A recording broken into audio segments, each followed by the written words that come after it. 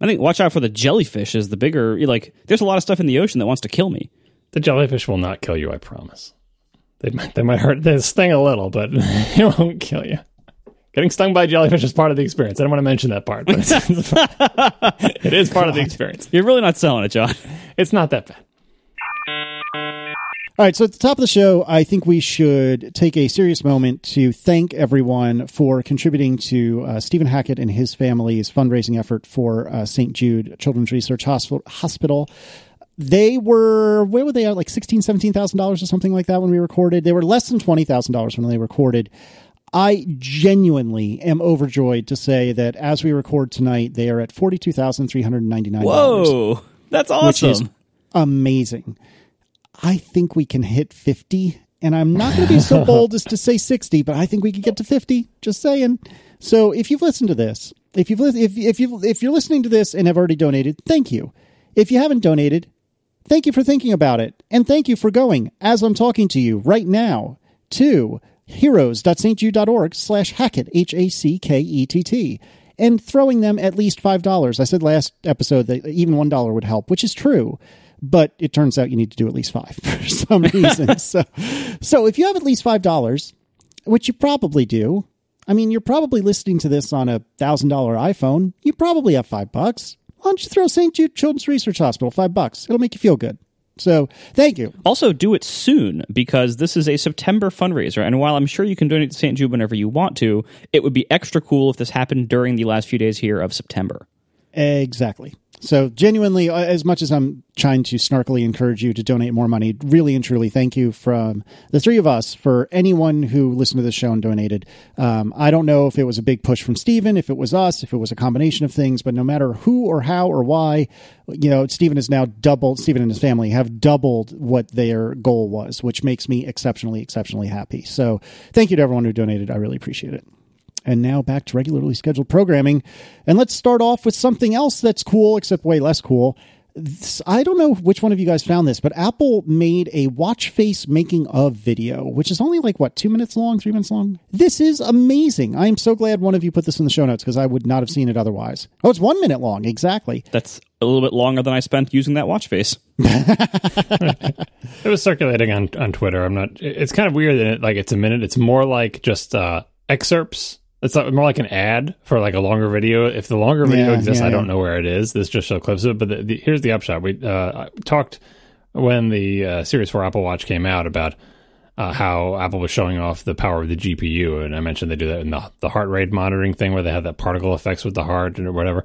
And they have all these other effects that are like flames and like water and stuff like that are vapor watch faces. And I said I didn't know if those were just video, but the heart one definitely isn't. Well, not only what I meant was I didn't know if the all-encompassing watch faces were like, oh, it's just a movie that's playing. Like there's a video file in there and it just plays the video, and I assumed that they had created that video like in a special effects application with the flame effect or whatever, or some like that it was computer generated, but all it was doing was playing a computer generated. Like it wasn't procedurally generated on the fly. It was a pre-recorded thing. Well, it turns out it is pre-recorded, but they didn't make it in like After Effects or in, some sort of special effects application. They made it with like flames, like actual flames for the flame face. How did they make the vapor one? They made it with vapor. How did they make the water one? They made it with a big thing of water. And the video shows you them doing it. It's almost as if like you can imagine it being like a joke video where there's some special effect that someone sees in television or a video game or whatever, and they show people making it for real when it would be so much easier just to make it on a computer. But like in the keynote, you could see the effect of these things like hitting the curved corners of the watch and bouncing off. And it's like, wow, they modeled the walls of the watch. So the thing that's expanding outward like hits the edges of your watch and reacts to it, right? What they did was made a giant thing that's like 2 feet by 2 feet in the exact shape and proportions of the watch, and put fire in it, and put water in it, and put flames in it. And in the cases where like the bubbles touch like the little tick, what are those called, Marco? The little, we think we didn't have a name for those, the tick marks that go around They're called indices.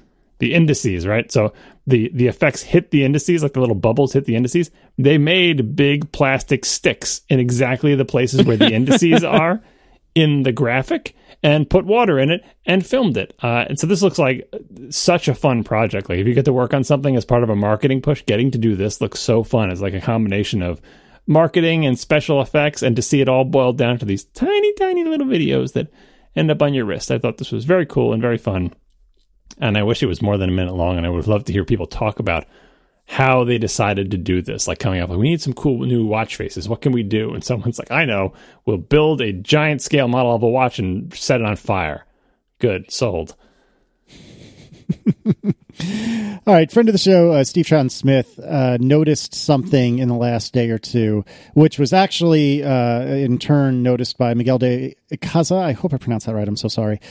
This is actually a throwback to our interview with Chris Latner a while ago, and it's about Bitcode. John, would you like to take over and kind of explain this?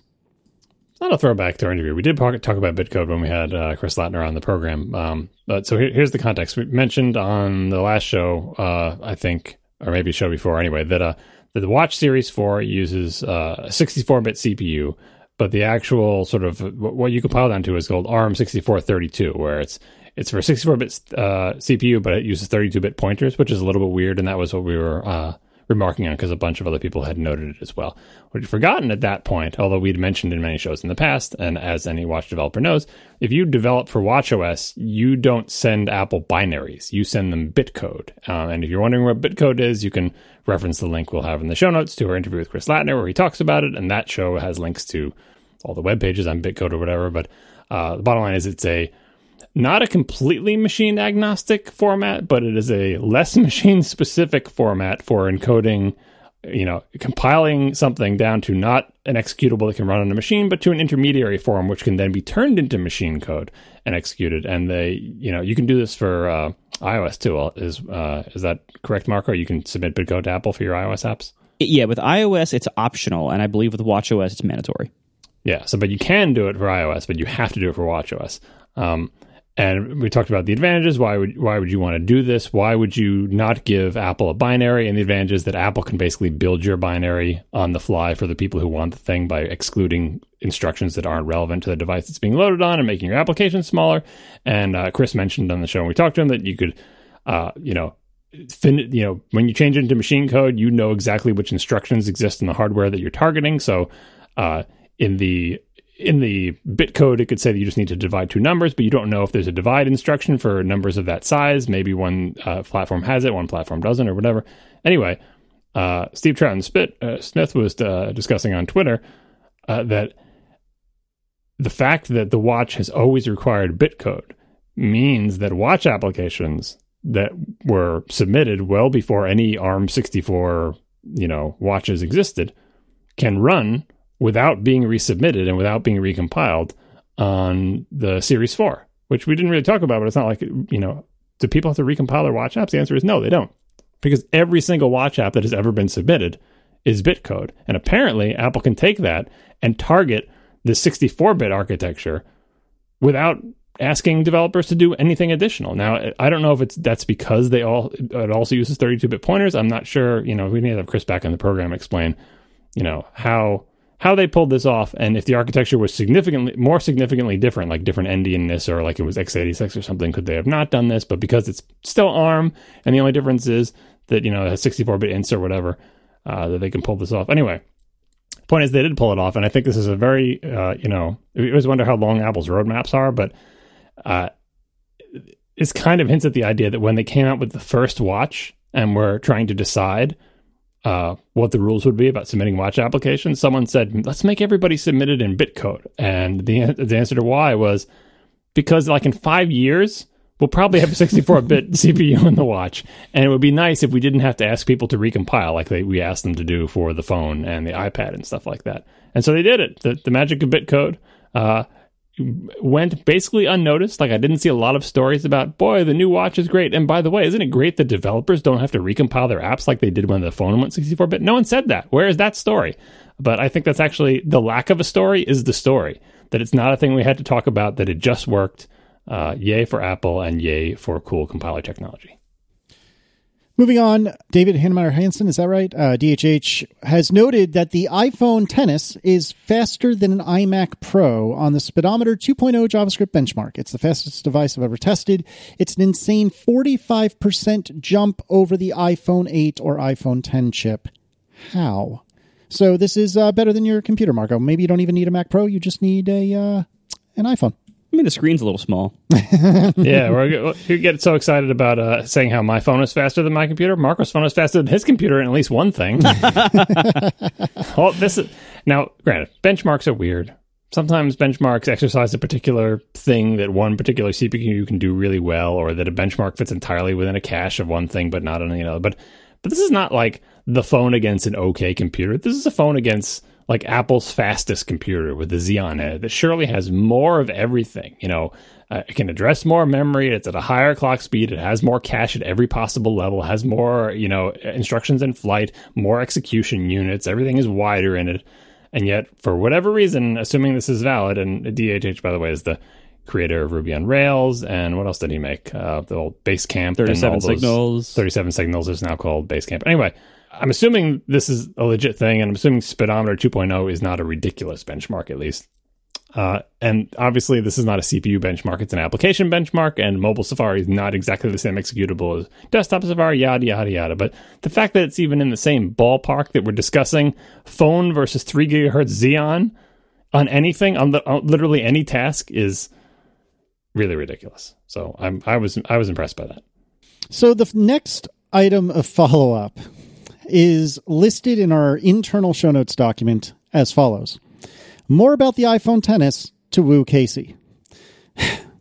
Which one of you jerks put this in here? I did. You've been hanging out in all the various Slack channels with us and people talking about how great the iPhone XS camera is, and you're like, "Don't tell me about this. I don't want to have to buy. I'll just." And I feel like you've got your real camera, and your real camera is still better than this camera, and I feel like you're hold strong. But then I heard the most recent episode of the talk show with John Gruber, and I know exactly what you're going to talk about. They were specifically talking about how sometimes the image stabilization in iPhones can fight with you when you're using a gimbal to record video. Is this sounding familiar yet, Casey? Yes, and in fact, that is right after that moment, like within a minute or two of that moment is when I had to turn it off, and I will go back to it later. But I did hear that right before I had to stop listening to the show, and I probably would have stopped anyway because I was so damn annoyed at that point. And what they said, just to finish this up, was that apparently Apple told one of them that the iPhone XS does a better job of dealing with being on a gimbal. It's not that it has the ability for you to just turn off the stabilization in the camera, which would be nice, but that somehow it does a better job of dealing with being on a gimbal, which is such a narrow particular use case that we just so happened to talk about on the very last show, which is very relevant to Casey's life. And I feel like the world is aligning to make Casey feel bad for not buying this phone. Not only is the XS apparently like better about this, but they also said that apparently the 10 was especially bad about it. Yeah, so Marco's advice to use like an old 7 or something is looking better and better. Yeah, and by the way, we heard, just a quick follow up on that topic. We heard from a bunch of people. We had a brief discussion during the show about using an app like Filmic Pro or something like that, and I cut it from this show because everything we were hearing was kind of all over the map about whether it actually worked or not. And what I think the truth appears to have settled on is that you can use apps like Filmic Pro to disable stabilization, but it only disables like a software part of it, and it can't disable the hardware part that's like, suspending the camera in like magnets and stuff. Like there's some part of it that can't be disabled in software. So you can partially disable it, but not fully. And apparently some people have tried just putting like a magnet behind the phone, and that apparently like kind of locks it in place. Yeah, like sticking a powerful magnet right next to your camera, which seems like I maybe don't want to do that. Like, it doesn't sound like a great idea, but I'll just throw it out there that people have said that worked, but not a lot of people. But so all this is to say, it's really funny that like you literally the phone you have is apparently the worst possible phone for video really stabilization, finding a funny. gimbal. And that you could upgrade to this better one that we will talk about in a little bit. That among the many problems it would solve for you, this is one. You know, it occurs to me when I was listening back to the last episode that when I think about Casey doing his videos, I don't often think of the fact that he's shooting all of it on an iPhone. I mean, obviously he is. Like, it's like, I don't think he bought like a separate camera for it, but in my mind, I don't see like an iPhone sitting on a tripod. And yet that's obviously what it is. So I'd never really thought about how suitable the particular phone you're using to record this is. I mean, maybe it's because most of the time I think of that, like I think of Stephen Hackett with his crazy setup, and he's got like Marco's old camera and this big, you know, like it's also not a movie camera. It's still an image camera, but it's definitely like a big rig setup. But Casey's just got like this little flat slab point, and his GoPros, which we also see on camera. We never see the iPhone on camera, and yet there it is recording all the video for him. Yeah, and I've gotten asked in the past, why not use my Olympus Micro Four Thirds camera? And the answer is it doesn't do 4K. And the only camera that I regularly use of the trio that I use that does not do 4K is my old GoPro, which is a GoPro Hero 3 Plus, I believe. I don't have it in front of me. But the GoPro Hero 6 and the iPhone both do 4K. So the videos are released in 4K, and it just, I guess, upsamples, whatever the term is, the brief windows of time when I use the old GoPro. But I've been looking for an excuse to upgrade to a newer version of my OMD M10, and so maybe using it for video will be my excuse, and or I'll cave on the phone issue, because as of now, I have not bought myself any new treats. I am still on the iPhone 10. I'm still on the Series 3. Everyone's gotten treats but me, you guys. Everyone else has their treats, not me. So, Marco, tell me about all your treats, including the watch that you seem to be wearing more than I expected. Yeah, by the way, honestly, don't upgrade your camera. Get the iPhone instead, because it is, like, I've said this before, that, like, the iPhone is the best video camera in the world in most people's hands for most reasons. There's always exceptions. You know, pros have good reason to get different cameras, to get pro cameras. But most people operating a camera to film most things most of the time, the iPhone is the best video camera in the world. It is so much easier to use in so many ways than other cameras, and the results you get are so good in so many ways that you should probably stick with that. And that money would be better spent getting a better iPhone for shooting video than, as long as it can work with the gimbal somehow, than anything else, honestly. We are sponsored this week by Marine Layer. For 15% off your first order, visit marinelayer.com and enter code ATP at checkout. Marine Layer makes clothes that make it easy to get dressed in the morning. This is stuff that is like always the top of your clothing rotation. It's basically the first shirt you grab from your stack, and you pick it up and you put it on. You're like, wow, okay, I look good. This is me. This is my look. And they specialize in really, really soft fabric. And this is like super soft. It's not just like, oh, that feels nice, soft. This is like, whoa, how did they make this? I can't even believe this exists. I'm never taking it off kind of soft. Because the softest t-shirts, turns out, come from trees. Micromodal, which is found in Marine Layer's signature fabric, is made from recycled beechwood, and the pulp production is actually self-sufficient, so their t-shirts are actually sustainable, eco-friendly, and, of course, super, super soft.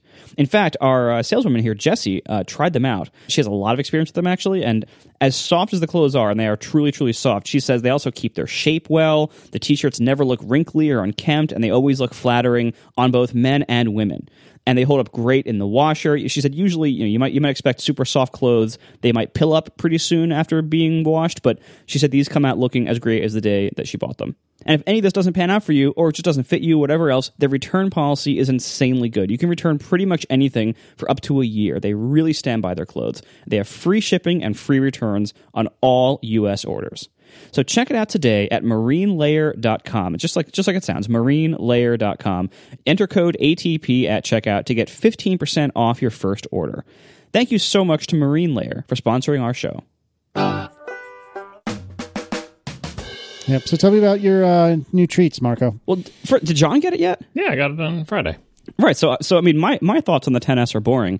Let's start with the phone, and we'll go to the watch next. So start with the phone. John, I want to hear what you think of it, because you didn't have the 10. So you're coming right from your Jet Black 7, which is somehow scratch-free, to this, right? Yeah. So this is it's my first. This is like a year-old stuff, because everyone else got used to the 10 last year, but I didn't. I still been using my 7, and I was happy using it for another year because I felt like it was the peak of that form. Like it felt really good. I mean, supposedly an 8 would have been better, but it felt really good to me. No, I agree, especially with Jet Black and using it. Well, you didn't use it without a case, but Jet Black, no case, iPhone 7, I think was the peak of that form. Well, we can start with the case. So I had a leather case on that one, and I liked it. It was great. I got a leather case for my 10S. And, you know, the first thing you do is, well, first thing I do anyways, put it in the case after I get the SIM card into it and everything. And the leather case for the 10S is like harder and slipperier than the 7. Now, granted, it's leather, so I'm like, well, maybe this is exactly what the 7 case was like when it was new. Maybe it will break in. It definitely looks like it's more textured or whatever, but anyway, I'm hoping it does break in. It's not like I'm oiling it like a baseball mitt. But no, it totally, like all their leather cases, even the one you got for your 7 most likely did this. When they're brand new, they're fairly slippery and they're fairly firm. And within about a month or so, they really get nice and they get kind of tacky and they soften up and everything. Yeah, so that's what I'm hoping happens. I'm sticking with it. It was 2 years ago. I didn't remember what the heck the 7 case was like when it was new, but that's one of the first things I noticed. And so now this is my phone. I did add my face to my wife's 10 as soon as iOS 12 came out, so I've been unlocking hers with Face ID when I needed to. Now I've got my own phone, so I'm dealing with all the things that everyone else has already dealt with. Face ID, the gestures, all that other stuff. Face ID I find mostly delightful because I still get that weird nerd tingle thinking about what it's doing, and I'm being amazed that it works and how fast it does it. It happens faster than my brain can consider how amazing it is, and I don't consciously do this, just unconsciously I think about how amazing it is, and it makes me smile. Obviously this is a nerd thing, most people don't care about this stuff or whatever, but definitely gives me the nerd tingles when I unlock the thing. And I love how they've managed the sort of the interface, sort of that it doesn't really matter what order things happen.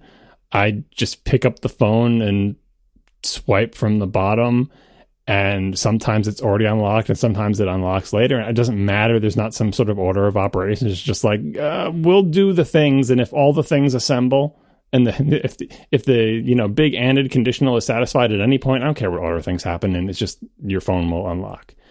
So I'm finding that really nice, and I'm finding it very fast. Being sideways, it doesn't work. I still don't quite understand why it doesn't work sideways, but hopefully they'll work on that. I'm amazed that it works when I am holding like a piece of laundry under my chin or in my mouth to help fold it or something, Yep. or like parts of my face are obscured, or one eye is closed, with glasses, without glasses, with weird things on my head. It's pretty phenomenal. So that's mostly a non-issue. Surprisingly, my biggest stumbling block so far is the lack of a home button, and I didn't think that would be the case. I just, I figured it's a thing I would get used to really quickly, and it's no big deal. And it's not because the gesture is bad or anything. It's a perfectly good gesture.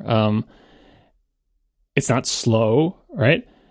But I've breaking my habit of pressing somewhere on my phone to either go home or to wake it up is finding it hard to get out of that habit.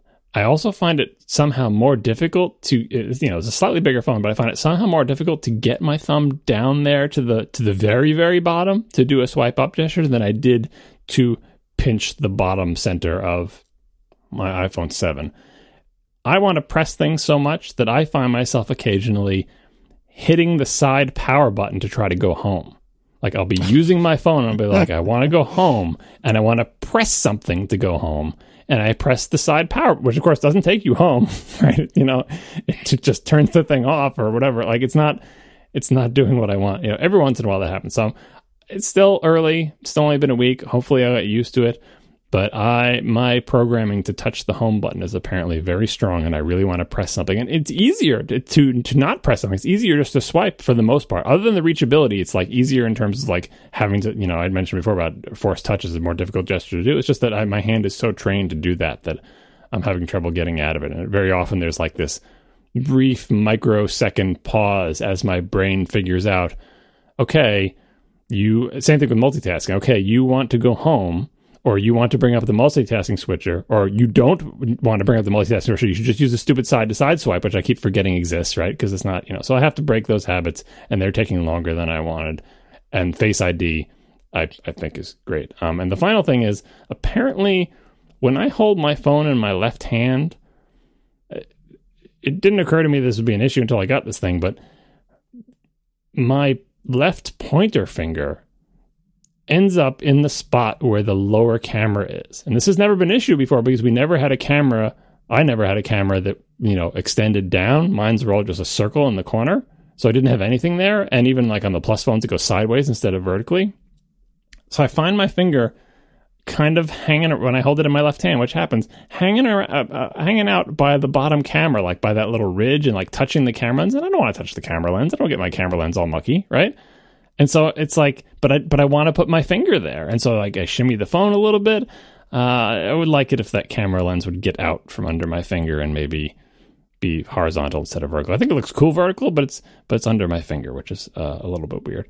You don't put that finger near the sleep wake button? Apparently not. Like I don't really hold my phone in my left hand that often. Like I hold my phone in my right hand, but every once in a while I have occasion to hold it in my left hand, and when I do, that's apparently where my finger goes, and I've noticed it. Well, as a left-hand phone holding pro, because that's my primary way of holding my phone, I can tell you're holding it wrong. Yeah. Well, anyway, the setup process was mostly uneventful. This isn't really 10S specific, although I check in on it. Like this is the year I kind of sort of started to believe Marco saying, "Oh, just use the iCloud thing with iCloud Keychain. You restore everything will be fine." I did that. And when I realized I would have to reset up all my Slacks, I said, forget it, and restored from iTunes backup, which took forever and took 2 tries, as usual. The first time, it took like an hour and a half, and right at the end, it's like, an error occurred. Sorry, couldn't do a thing, and then my phone rebooted, and it was like half installed. So then I had to take another hour and a half, and it finally completed. But there's no way I was going to recreate all my Slacks. Even when I did the iTunes restore, my Google Authenticator app was missing stuff in it, and I had to figure out how to re-add things to Google Authenticator, which is never easy to do. Every one of those servers has some totally Byzantine way to do that. I wish you could transfer them from one phone to the other, like I kept my 7 around, but anyway. It transferred, the thing that I really loved is I was dreading this, but it didn't occur to me that I wouldn't have to rearrange all my home screens for once. Because it's the same number of icons vertically and horizontally on the home screens. Mm-hmm. So I didn't have to do anything. I was like, oh, thank God. And iOS 12 didn't screw up my icons too much, but that was already on the other phone. All right, 2 things before you continue. Number 1, if you do iCloud Keychain, then you get what used to require the iTunes restore, the iTunes encrypted restore, rather, where all your passwords are saved with it. There is, though, as you mentioned, there are some apps like Slack that store their authentication keys or login info in a way that is not backed up. And there's a few different ways you can do that with the SDK. They probably don't need to be doing it like this. They probably should be using the keychain, but they're not. Or at least they're not using it for something else critical. But Slack also has a pretty nice feature these days that you can just enter an email address, and it lets you then one button add any Slack where that email address has a login. I noticed that today when I was adding a Slack to my iPad, and it said, do you want to add your Slack by email address or sign in? And I was like, what the hell does by email address mean? I said, let me just sign in. And I did, because I was just adding one Slack. If I had known that feature existed, maybe I would have tried it. But at the time I was doing it, I also believed that the iCloud restore was the reason my Google Authenticator crap was missing. Apparently that wasn't, because like I said, I did the iTunes restore and the exact same things were missing. But adding Slacks, I would rather wait for another hour and a half iTunes restore than to add Slack. So I'm glad there's a more efficient way to do it. Maybe next time I'll try one more time to do the laborious iCloud restore, because I do use iCloud Keychain. Use the iCloud restore, do the Slack thing to get all my Slacks back, and then deal with my Authenticator stuff manually, which apparently I'm forced to do.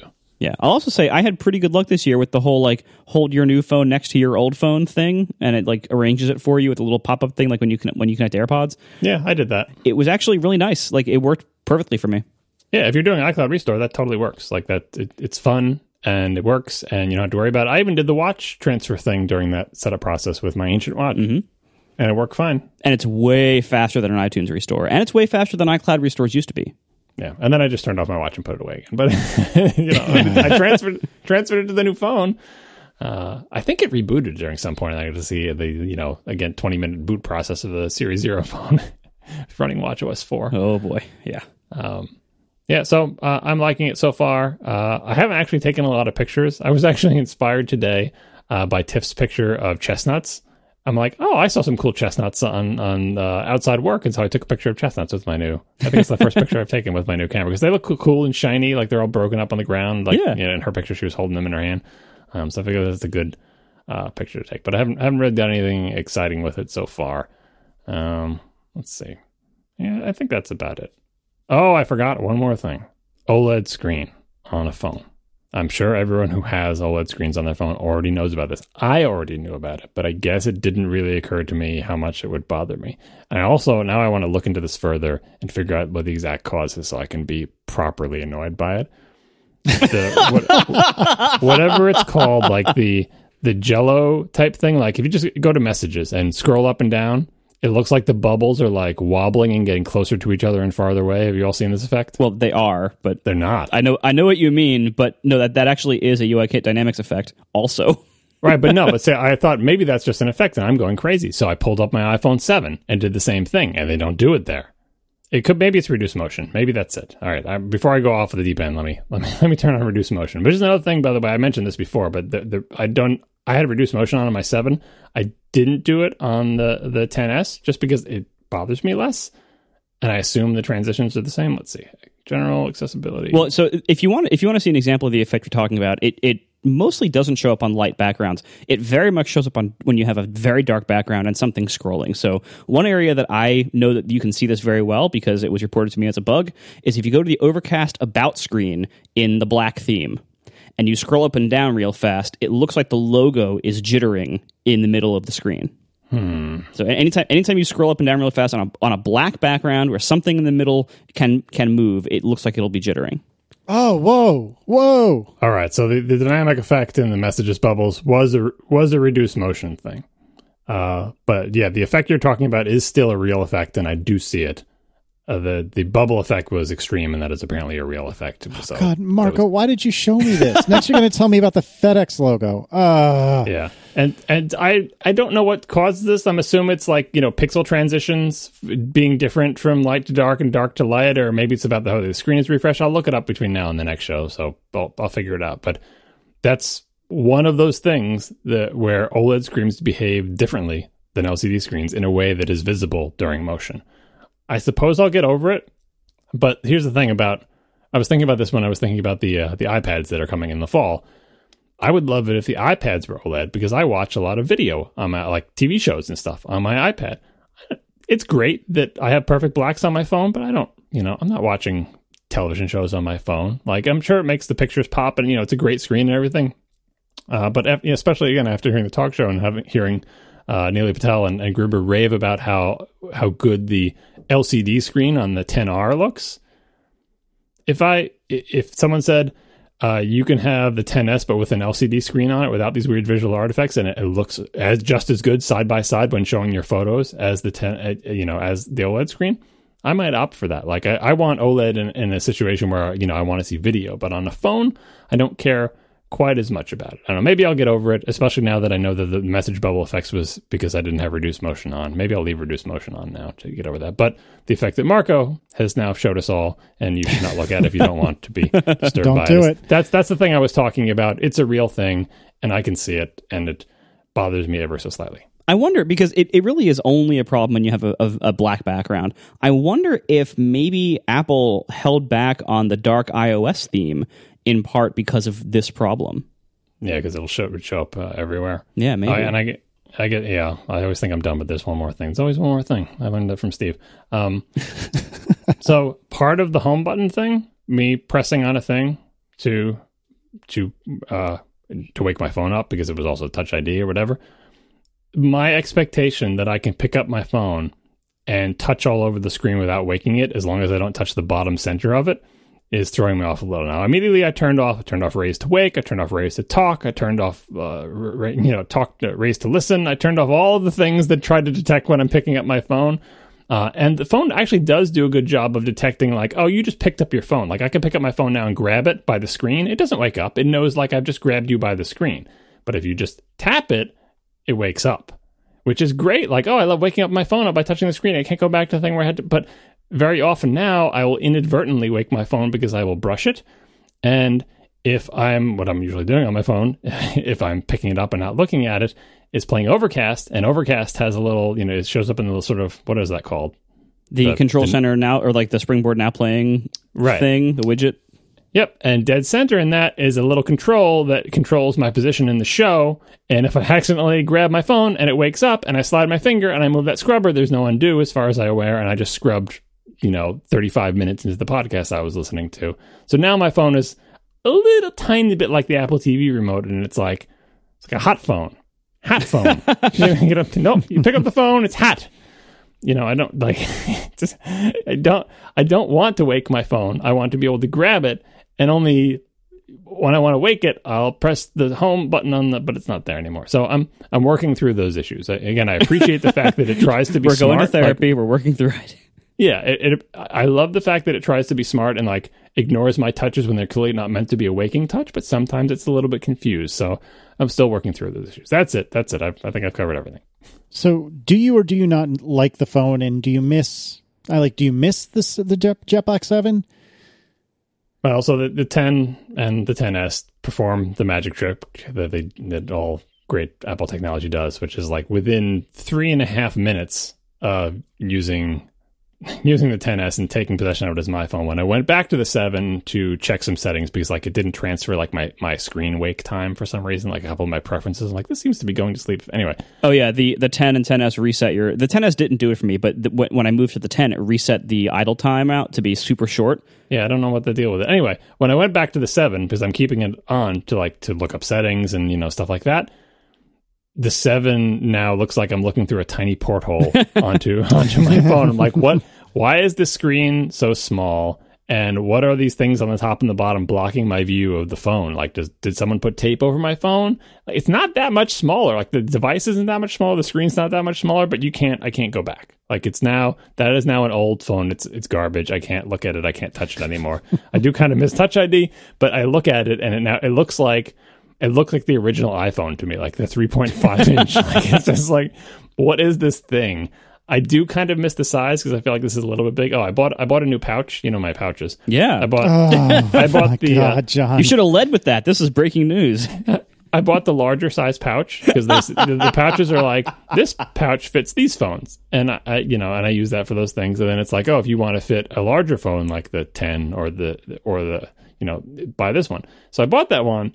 But I think it also fits the Max, and it's just big. It's just too big. There's too much extra space in there. There's like a centimeter of extra bag once I slide the thing. It's too loose. So then I realized maybe I could just stick the 10 in the bag that was holding my 7, and I can. Like, the butt sticks out a little, but just barely. And mostly I just want it to cover the screen so I can like put things in my pocket with it and not worry about it scratching them. That's basically why I have, especially since I don't know how scratch resistant this actually is. So I'm using the pouch for my 7 with it, even though I have a new pouch. Oh my God. So I like it. I've totally transitioned to it. I can't go back. I've got some issues. We're working through them. Face ID is really neat. It's a little bit touchy. I'm so happy we asked. And people are actually asking for a link to the pouch. So, John, I don't want to receive this email.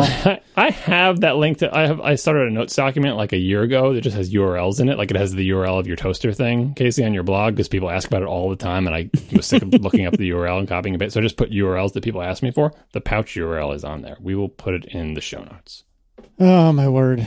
Well, I don't have that much to add about the 10S, except for the fact that I really am very, very glad I did the upgrade, because my God, is the camera better. Like, I really think they underplayed the camera. I said it before last week. I won't go too far into it, but wow, is the camera better. If you just... if you see in people's reviews, you see the side-by-side shots, and you think, oh, maybe that's like ideal scenarios that really show the difference well. As soon as you use the camera for like a day, you're like, oh my, that was really easy to get a really good shot with very little effort. In the little bit of time I've used it so far, it was really stunning how well it dealt with HDR, like how well it dealt with mixed lighting, where maybe you have like a sunset or something, or like a reflective surface or a bright surface or a bright light. With like, the way it manages HDR is so good. And it seems very sharp. Other shutter lag, I expected more of an improvement with shutter lag. It actually isn't very much improved. But the result of what you get out of it is really, really good. Even portrait mode. I'm a huge portrait mode skeptic. I have never seen a portrait mode picture that I thought was really great and perfect. but I came close. Like the one it's on my Instagram feed. I shot a portrait of Tiff on the beach dock, and that's portrait mode. And I had to tune it down a little bit from like the f1.4 that it wanted to be, because that looked totally ridiculous and unreal. But I put it in like the f5.6 or f4 range, and it looked pretty good. And it didn't look obviously like, oh, that's portrait mode. It just looked like a nice picture. So I'm very, very happy with the camera on it. Additionally, I shot some video with stereo sound, and it's kind of nice. Like the one thing I will say is that it doesn't sound.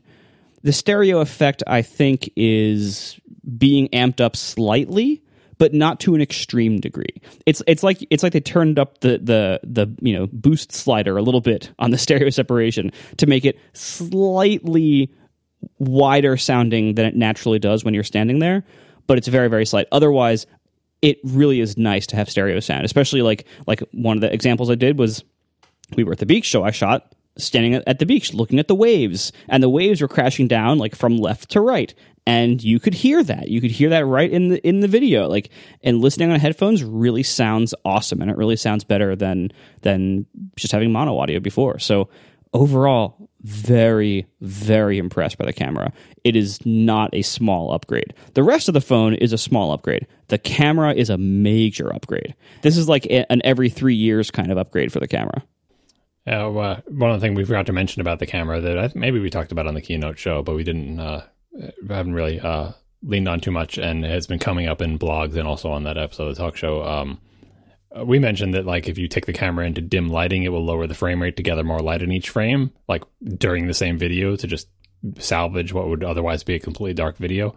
But it will also, if you have it set to a lower frame rate, it will double the frame rate and take a frame in between the frames that it's going to use, and use that frame to add more detail and lighting to the frames that it did take. So if you're shooting at 30 frames per second, it'll actually record at 60 and take every other frame and just use it to make the two, in between each frame, it'll use another frame to make those frames better, which is pretty amazing. Yeah, it's doing exposure bracketing. So it'll expose one low and one high and merge them together for every frame of a video.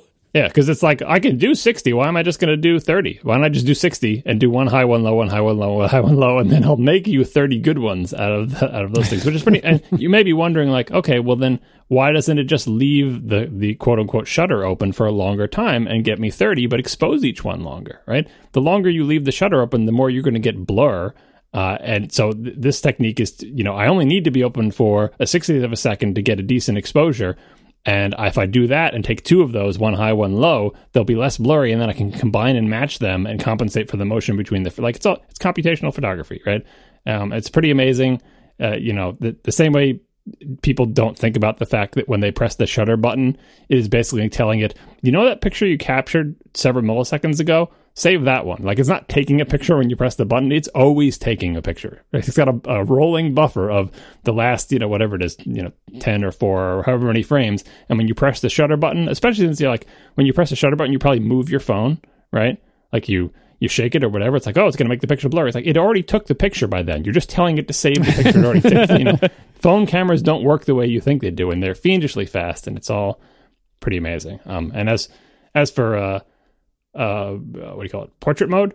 When you posted that picture of Tiff on your Instagram, I immediately zoomed in on her hair and said, aha, portrait mode. So it's good, but yeah, it's portrait mode.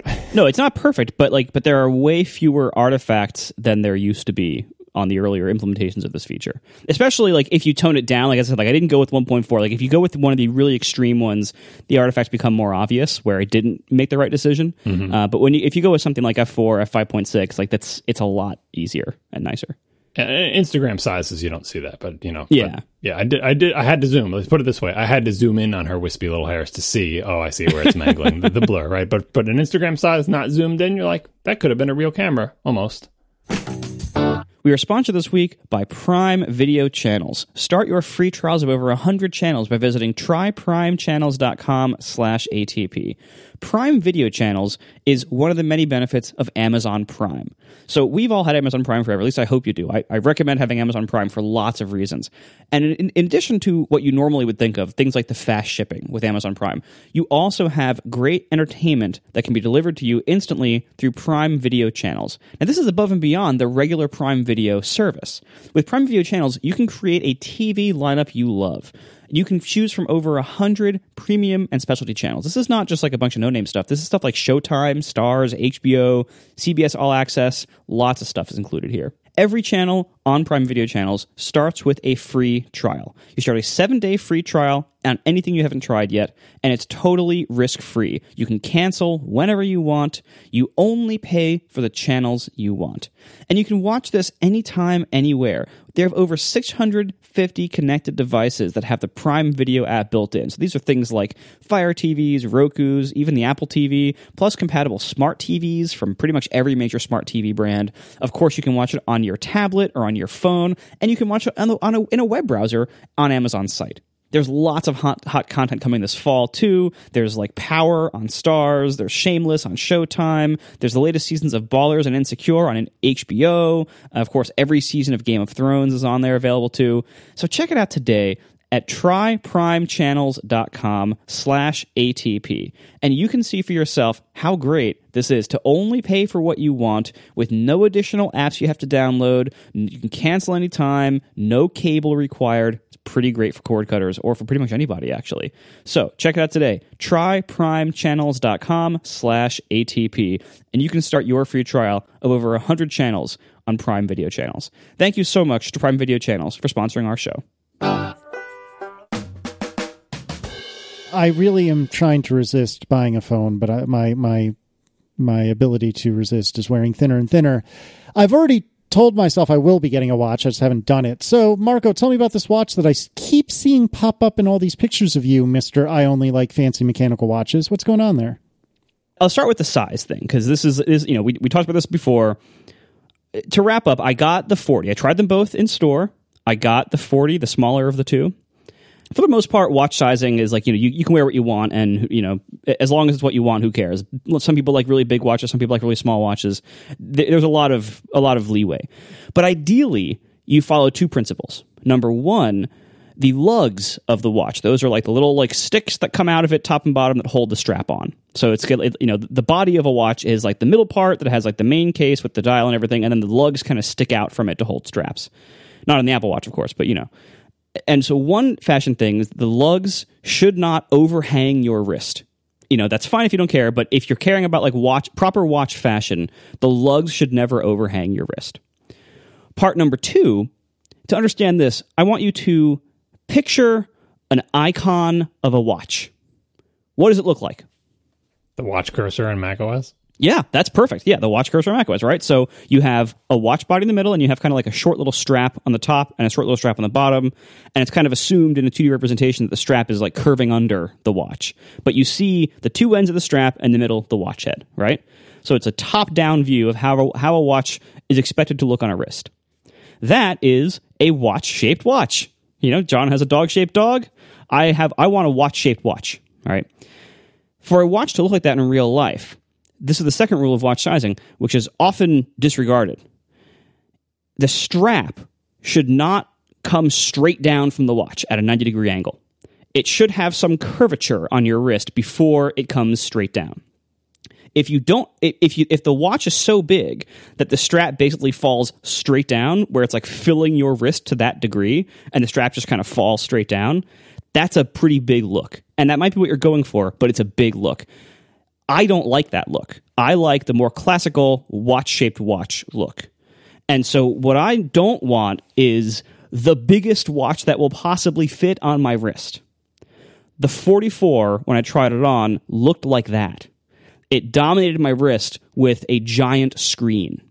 And so for many people, that's a feature. For me, that's a bug. I do not want that. I want a more classically proportioned watch. So for me, the 40 provided that. It provides enough, leeway in sizing that the strap has room to curve around my wrist instead of just falling straight down, which is important on the sport strap since it doesn't fall straight down no matter what. So if it's too big on you, it just kind of makes these big like air pockets on your wrist, which kind of look weird. So anyway, 40 is great for me. And I got the steel one as I planned on it, and it is really, really nice. What I like about the final thing I'll say about the size, besides the fact that it finally looks more classically proportioned on me, is that it gives me the same screen space and therefore, for the vast majority of the case, the same utility as the old Big Watch did in the smaller watch size case. So I have the same utility in the smaller case. And I finally understand why most people like the tiny, crappy laptops in the lineup. Because when you're not an extreme enthusiast of something, having your needs completely solved by a new, smaller thing than what you needed before with no downsides that matter to you is incredibly satisfying. So for me, like, I don't love the Apple Watch. I kind of like it. I like other watches better. But I need to use the Apple Watch on a certain basis for my job. It's exactly how a lot of people think about computers. I am much happier with this one than I've ever been with any other Apple Watch. And because of that, I'm wearing it more. You know, it's still not my favorite watch. It's still never going to be my primary watch, but I am wearing it more than I've worn any other Apple Watch since the very first one, since before I switched to regular watches. And I'm very, very happy with it. It is a very, very nice smartwatch. It's even a pretty decent regular watch. Not a great regular watch. There's still things about it that annoy me, but pretty decent for a regular watch and excellent for a smartwatch. I do have some more specific reviews of things like the faces. Before I get into that, do you have any questions on what I just talked about? I should talk about my watch experience based on the sizing too, because we went to the store to look at watches. My wife got the gold small watch, which is what she wanted, and I tried on all the different sizes of watches many different times and many different finishes, trying to think about just exactly what Marco was talking about. Is the 44 too big? Is the 40 too small? And do I want to buy a watch? And so I spent a while she got her watch set up there, and they transferred it from her phone and all this other stuff. So I had plenty of time to mess with the things. And I understand everything Marco was saying, and I mostly agree with it. And I even took like pictures of my wrists and everything. And boy, it's tough because here's the thing: like the 44, as my wife put it, it doesn't look too big on you. Like it doesn't look like it's too big. It doesn't look like this watch is definitely too big for you, but it's really close to like, it's not it, but you know, it's weird. Right. And so, but here's the problem. I'm like, okay, well, whatever. Let me try on the 40, or is that what size it is? The 40, the small one? Yeah. Mm-hmm. 40 just looks too small. It just looks too small. Like, I know this is just, you know, a cultural thing, and like it's just my upbringing, but when I wear it, I feel like I'm wearing a woman's watch, because for my life, women's watches are all smaller, and when I put this on, like it feels and looks too small to me. And yet, when I look at the pictures I took of my own wrists with these watches on them, it looks right in the pictures. In the picture, I'm like, that's exactly the right size watch. It's like the watch icon. Like, that is exactly the right size for you. But when I put it on in real life and I look at my wrist, I feel like, why are you wearing your mom's watch? Like, it just feels too small. And secondarily, like, I don't really care about fashion. Like, right? So I'm thinking about this mostly just from the perspective of, like, that's why I'm showing my wife. I'm like, look, does one of these look ridiculous on me? Just tell me. Like, whatever. From my perspective, I want the one with the bigger screen because it's all about the screen, and why wouldn't I want the bigger screen, right? Like, even though I recognize that it is probably borderline and it's like so close to the edge, and I should really probably get the smaller one, but then the smaller one feels, it's just, I just want the bigger screen because it's a bigger screen, and the whole point is it's a screen, right? In the end, this whole experience basically led me to the decision that I'm not going to get a new watch, just because the sizing, I feel like if I bought either one of them, I would regret it. And seeing them in person, I was like, yeah, I pulled a Casey. So I'm holding strong with you, Casey. I said, you know what? I'm just not going to get one. I thought I was going to get one. I thought it would be a great year to get one. They're really good. I like them. But the sizing thing and me saying, do you really need this? Are you really going to wear it that much more often than you wear the other one? My answer is no. And so I'm not getting a watch. Well, slow down. I intend to get a watch. I mean, like comparing you to the phone. Like, there's reasons I might want to get the phone, but do I really, really need it? Like, that's what I'm comparing it to. Yeah, and honestly, like when I tried them on in the store, the 40 was smaller than I expected it to be, but the 44 was bigger than I expected it to be. And I had the same dilemma in my head of like, is this too small for me? You know, might it look more traditionally feminine? Which, by the way, is hilarious because until like the 90s, men's watches were 35 millimeter. Like that was the standard size for men's watches, which is like that's the size of my Minimatic that I talked about before, like which I thought is pretty dainty on me. And when I was buying that watch, I was I saw it in the store. I'm like, oh my God, I love this, but I'm so afraid it's too small for me. And I really waffled about it for a while, and I ended up buying it because I loved it so much otherwise, and I didn't regret it at all. I love that watch. It's one of my favorite watches. And that's kind of how I felt looking at the Series 4 40mm in the store. Like, I was really questioning myself. I was like, oh boy, maybe I should cancel my 40 order and just get the 44 or whatever else. But when I tried on the 44, I'm like, no, you know what? This is too big on me, period. And so it's either have one that's too big or have one that might be a little too small. But, your perspective on the watch sizing is actually a lot like what you were just saying about the iPhone 7 feeling small. Like, when you're accustomed to a certain size, the transitions, bigger or smaller, look crazy for like an hour, and then you get used to it. Right? Like whatever it is, you get used to it, and you can get used to it going in the smaller direction too. It isn't just going bigger that you get used to things. Yeah, and I also realized you mentioned like the men's watches being like 35 millimeters. Like when I did wear watches, they were all way smaller than the Apple Watch of any size, like the 40, the other 44. But the thing is, I realized I'm judging the Apple Watch not based on the standard of it being a watch. I'm basing it on the standard of essentially it being an Apple Watch. Like I have this image in my mind of how big a smartwatch should be. And that's why the small one seems so small, because I'm like, it's like a miniature Apple Watch that I'm wearing on my wrist. It's not like a regular. So maybe I would get over it. Anyway, I'm not getting one. But like, if they stick with these two sizes, I will still face this dilemma at some point in the future when my Series 0 like eventually dies. But for now, like, because I took the Series 0 out to pair it to my phone and everything, I got to spend more time with the Series 0. I still like it as a thing that tells time and shows me my message bubbles. So I'm just going to keep rocking the Series 0. I can't use the Overcast stuff, but like, I use my phone for that. I'll be okay. Yeah, I went to the store very quickly and very briefly and by myself, so I didn't have the voice of reason of Aaron with me to help. So why didn't you get one? Because I don't believe they had the stock I wanted at that particular time. There's the real reason. It wasn't self-control, it was stock. No, actually, no, it was it was self-control. That's right, because I actually even brought my business credit card with me because this was going to be on the business, and I did not leverage it, and I didn't even ask. That's what it was. But now, a week later, it's a stock issue. I haven't been looking at iStockNow.com every day. No, of course not. Anyway, I went and tried on both, and I'll put a link to some very poor shots I took of myself and posted on Twitter. I thought that the 44 was fine, and I was convinced when I left the store that whenever I go and actually buy one, I'll get a 44. And then ever since I left the store, I've been wondering, should I really be getting the 40? And at first I was like, man, if I'm in the 40, then Erin, whenever it is she gets around to upgrading, which will probably not be this year, that's going to look ridiculous on her, isn't it? And then I thought to myself, well, our wrists probably aren't that different, truth be told. And then I got angry about, losing out on my watch bands, of which I have like 2 official sport bands, 2 hilariously crummy Amazon knockoffs that I use every great once in a while, and a reasonably crummy Amazon knockoff Milanese loop. And guess what? You can buy more knockoffs.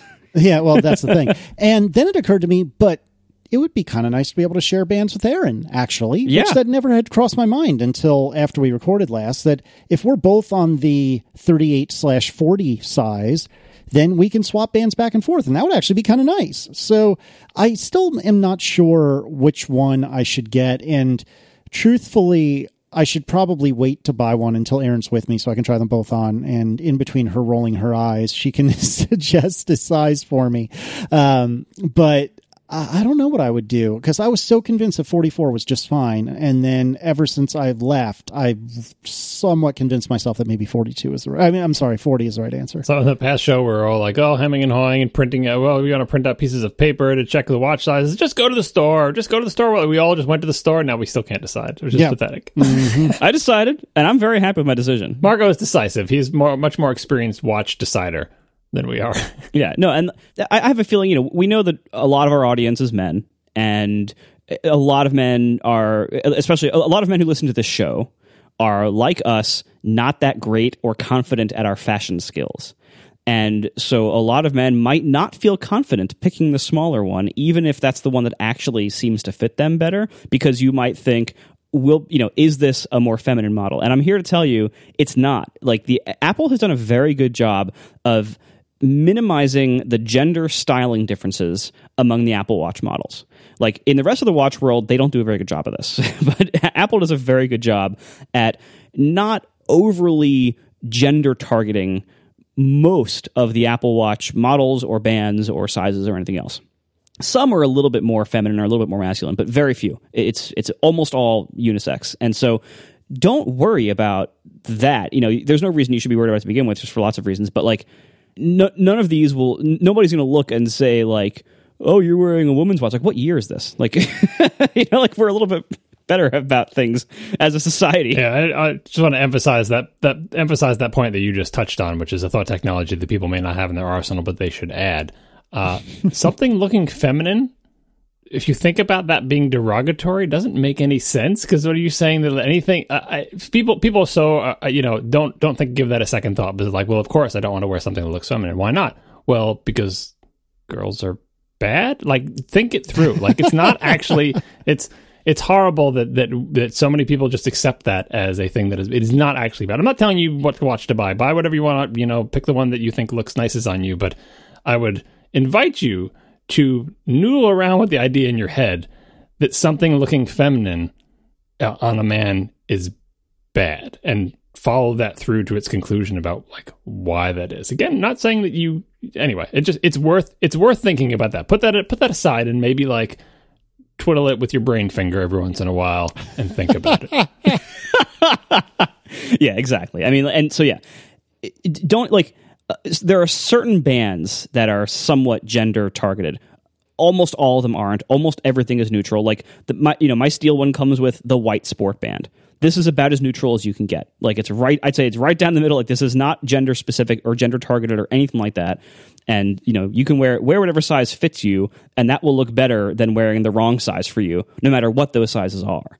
I feel like the one does look a little California, though. It's kind of like no white after Labor Day, kind of. Like, it reminds me of Johnny Ive and his white slacks, and it's like you want to go yachting, right? I don't know. I was kind of worried about that because like I've never owned a white band before, and I was like I've tried them on in a store a couple times and always got the feeling like, oh, that's kind of nice for somebody cooler than me, maybe, but not actually for me. But this one, this is the only band that this configuration came on. And because I changed size classes with my watch, this is now the only band I have that fits my watch. And I thought about buying a new one, but like I'm actually pretty happy with this. It actually like I think I will be this cool person, this cool California summer person, for the time being, because I think it looks really good. It's nice and neutral. It's not too casual and not too dressy. Like it's right down the middle. So I'm pretty happy with just the white sport band, to be honest. Anyway, so. I do have some criticisms and opinions about the watch faces. Some of this is actually covered pretty well on Upgrade this past week, so listen to that as well. You should be listening to that anyway because it's a great show, but sorry for the overlap here. So everyone is really excited about these new infograph faces. These are the ones this was, the analog one was the one that was in the press shot that was leaked a couple weeks ago. They have these new fancy, colorful, curved complications. I have tried over the last few days since having this watch, I have tried to configure the infograph analog face in a way that I like. And it is, the one with the regular hands in the middle, not like the big, modular one. I cannot come up with a configuration of that face that is good, that also allows me to tell the time quickly. Like, yeah, I fought with that face too. It is really, and to Apple's credit, they've given us all sorts of new garbage things to fill the complications with. Like you can put the moon and the Earth in some of the round faces. What does the Earth one do? The Earth just shows like the shadow on the Earth, I guess. Like, yeah, it might be like a time of day kind of thing, but I don't know. Like it's not great. Can I put the Overcast logo in some places? Maybe? Yes. Well, actually, with the build that should be coming out maybe tomorrow, yes. But it's really hard to make that face both useful and not super busy. And there are just so many things I would do differently if I could design my own faces. I wish I could design my own faces so badly. Oh, I would do so many things differently. By the way, quick props to Carrot Weather. I have never been a Carrot Weather user. I prefer Weatherline for my weather needs. I just like the way the interface works. But I started using Carrot Weather today because they offer such amazing customization of the watch complications, and they can do things, not only do they add things like there are things like humidity that you can't get with Apple's watch thing, because all the different they added like air quality index, but they didn't add humidity. Like, it's like, that's because humidity doesn't exist in California. But I've been to San Francisco a lot. Like, they seem to have humidity there. Like, that isn't that far from San Jose. I think Apple people have been there a lot. Humidity is a state of mind, Marco. Like, humidity is just a state of mind. Anyway, so Carrot Weather is really great, not only for certain things like humidity that you just can't get with Apple's complication, but also they have a lot of customization options where you can say, like, all right, when the Carrot Weather complication is in this face, in this shape type, display this piece of information. When it's on this shape, on this face type, display this other information. So you can actually have Carrot Weather in multiple complications on the same face, displaying different things. And you can combine two values. So, like, if you want to know, like one of my favorite faces, actually my favorite general purpose face is utility, and it has two small complications and one big text one at the bottom. Well, if you want to know like a fourth piece of information, Carrot Weather has a thing where you can, like, I want to know the temperature and the weather and also sunset time. And you can do that. It's one of the options to have weather and sunset time in that one big bottom complication on utility and on other faces like that. So, like, it's really, really great. I'm a huge fan of Carrot Weather for the customizability of watch complications. It's fantastic. That does require, I believe, a $4 a year subscription, but for God's sake, it's $4 a year. So don't worry about it. Anyway, so getting back to Infograph, I cannot come up with a way to make that face legible to tell time quickly. It can do lots of other stuff. You can fit lots of other information in those complications, but it ends up being so busy. Even if you keep the center dial empty, or if you like just put the date blob up there and you don't fill the other three things that are in like the subdial positions, even if you don't fill those, the design of the hands and hour indices is so minimal, and you have to look at it kind of for a little while to tell like what hour you're on. And so it's really not a good face design. It shows well in marketing, but if one of the things you want for your watch to do is tell the time quickly, I don't think Infograph is a good way to do that. The Infograph modular one, the one that's like a digital face that's just basically a colorful version of the old modular face, that I can see the argument for way better, because that is, it's an all digital face. There's no giant dial in the middle. It's that I can see is substantially more pragmatic and a cleaner design. But I like analog time. It isn't just because of having old watches. I also just like telling time that way. You see like a proportional view of what's going on, and it's just kind of how my brain works. So I want a good analog face, and Infograph doesn't do that for me. My favorite face to look cool, even though it isn't analog, is still Solar. This is the one that has that big sun curve in the middle, and it goes like through the sun phase. I love Solar. I'm a little worried for its future because it's no longer in the default set of faces. Like, you have to go to that add menu on the far right that no one knows is there, and it's with all like the other forgotten faces of yore, like all the different ones. But it still is really good. A lot of people haven't known that the Solar face, which used to have zero complications, and maybe you all stopped using it, like in watchOS 3. I think in watchOS 4 it was, Solar got complications. It has two complication slots, so you can put like the day and date in one, and you can put weather in the other, or something like that. The only thing is, it doesn't appear to use the complications or to offer them on Series 0 and maybe Series 1 and 2, so you might need a more modern watch. But anyway, Solar has complications now. If you haven't looked at it for a while, give it another shot. And if one of the things you want to know is sunrise or sunset time, that's built into the face, so you actually need fewer complications on it. So it's actually a pretty high utility face if you want digital time.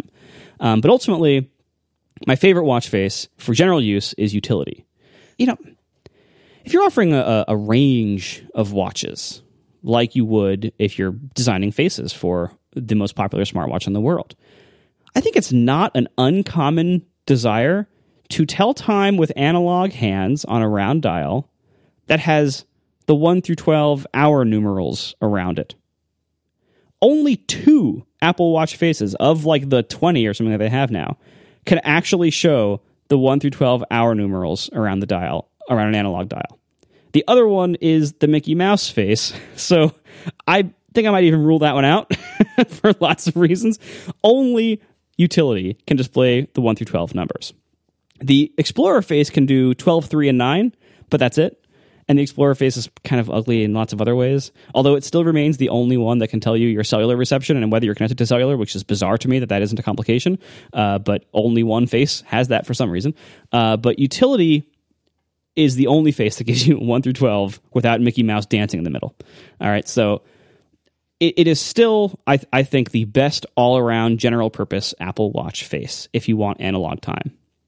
And it looks way better on the Series 4 than it did before, because on the previous ones, because the screen bezels were so much larger, it looked like you had a tiny watch dial in the middle of a giant watch body, and that is not a good look. The new one, because the screen goes more edge to edge, the size of the the round part of the dial in the middle of it, the size is much better proportioned to the overall watch body.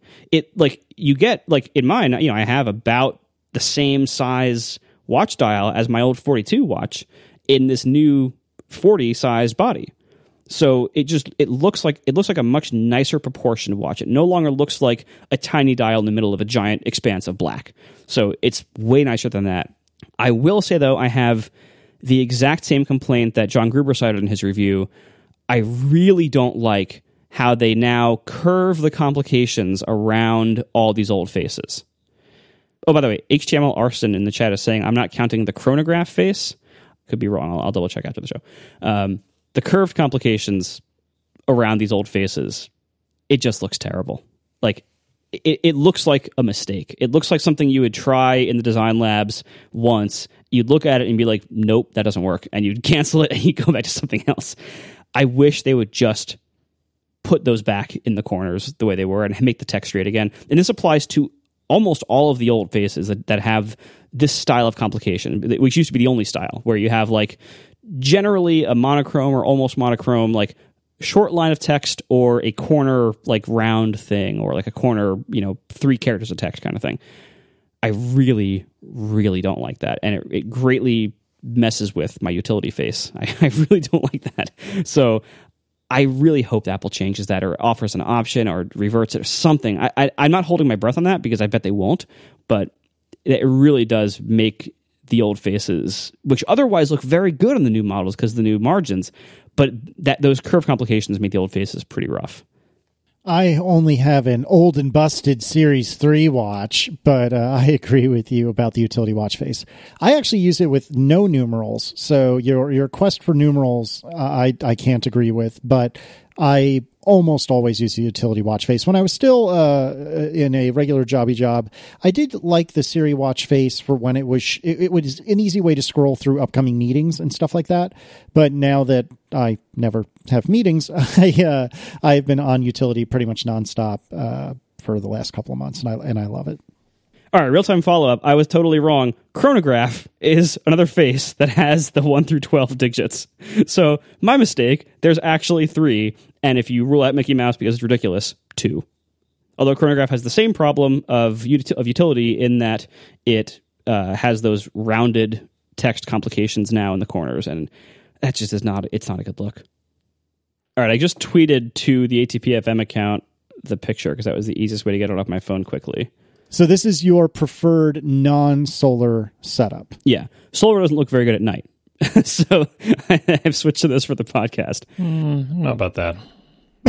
No, about that. So the bottom is the Carrot Weather combined weather conditions and sunrise sunset complication, which is, I think, a very nice. Only a watch nerd would put sunrise sunset on his watch. No, so here's why I like, Max Temkin made fun of me about this too. I like having the sunset. Sunrise I don't care about. Sunset I like having because I like to do dog walks in that range of the evening, but I want to know how much light I have left, because that way, as I'm working, trying to finish whatever I'm doing, programming at 5:30 or 6 o'clock, I want to know how much daylight do I have left to do a dog walk.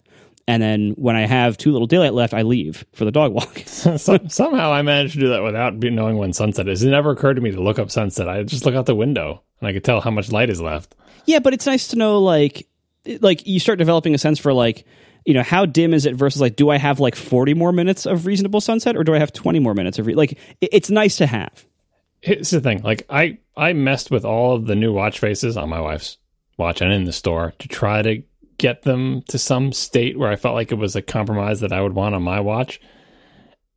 And I couldn't figure anything out. I mean, it was only like, 5-10 minutes. Couldn't figure it out. I had lots of arrangements that looked really good.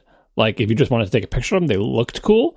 But I'm not sure if I could read the time off of them, because some of them were extremely busy, and B, if I would want that to be my watch face. I use utility on my watch too, but of course now, like Marco said, it looks like this tiny little circle in this vast field of blackness because the new watches, they do that screen thing where your old one looks really small and cruddy and everything like that. But yeah, especially the curve things around the corner. Not sure. I think their default face they use in the ads looks really cool, but I just think it's like total visual noise if I was to glance at my watch and try to figure anything out from it. Yeah, another problem I had, so you're talking about Infograph. Another problem I had with the Infograph face is when you're configuring it, what you ideally want is some kind of like visual balance or symmetry between the corner complications that are super like bright and have maybe a big colorful bar and the ones that don't. And there just wasn't enough stuff that I wanted that had like the nice color bar to actually fill it nicely. There was about like I could do it poorly, or like put stuff on there I didn't really care about, but I couldn't really do anything nice. Like I don't know, I couldn't come up with with a configuration of Infograph that looked good and was functional enough for me to actually tell the time. Oh, I was surprised you couldn't get rid of, like I was cycling through the complications and the big three circles in the middle. I'm surprised you couldn't set them to none. Like as far as I could tell, there was no none choice. You totally can. The circles in the middle? Yeah, you can set all of them to none. You can even blank out the date on top. I was cycling through them to try to get like Earth, Moon, workout, timer.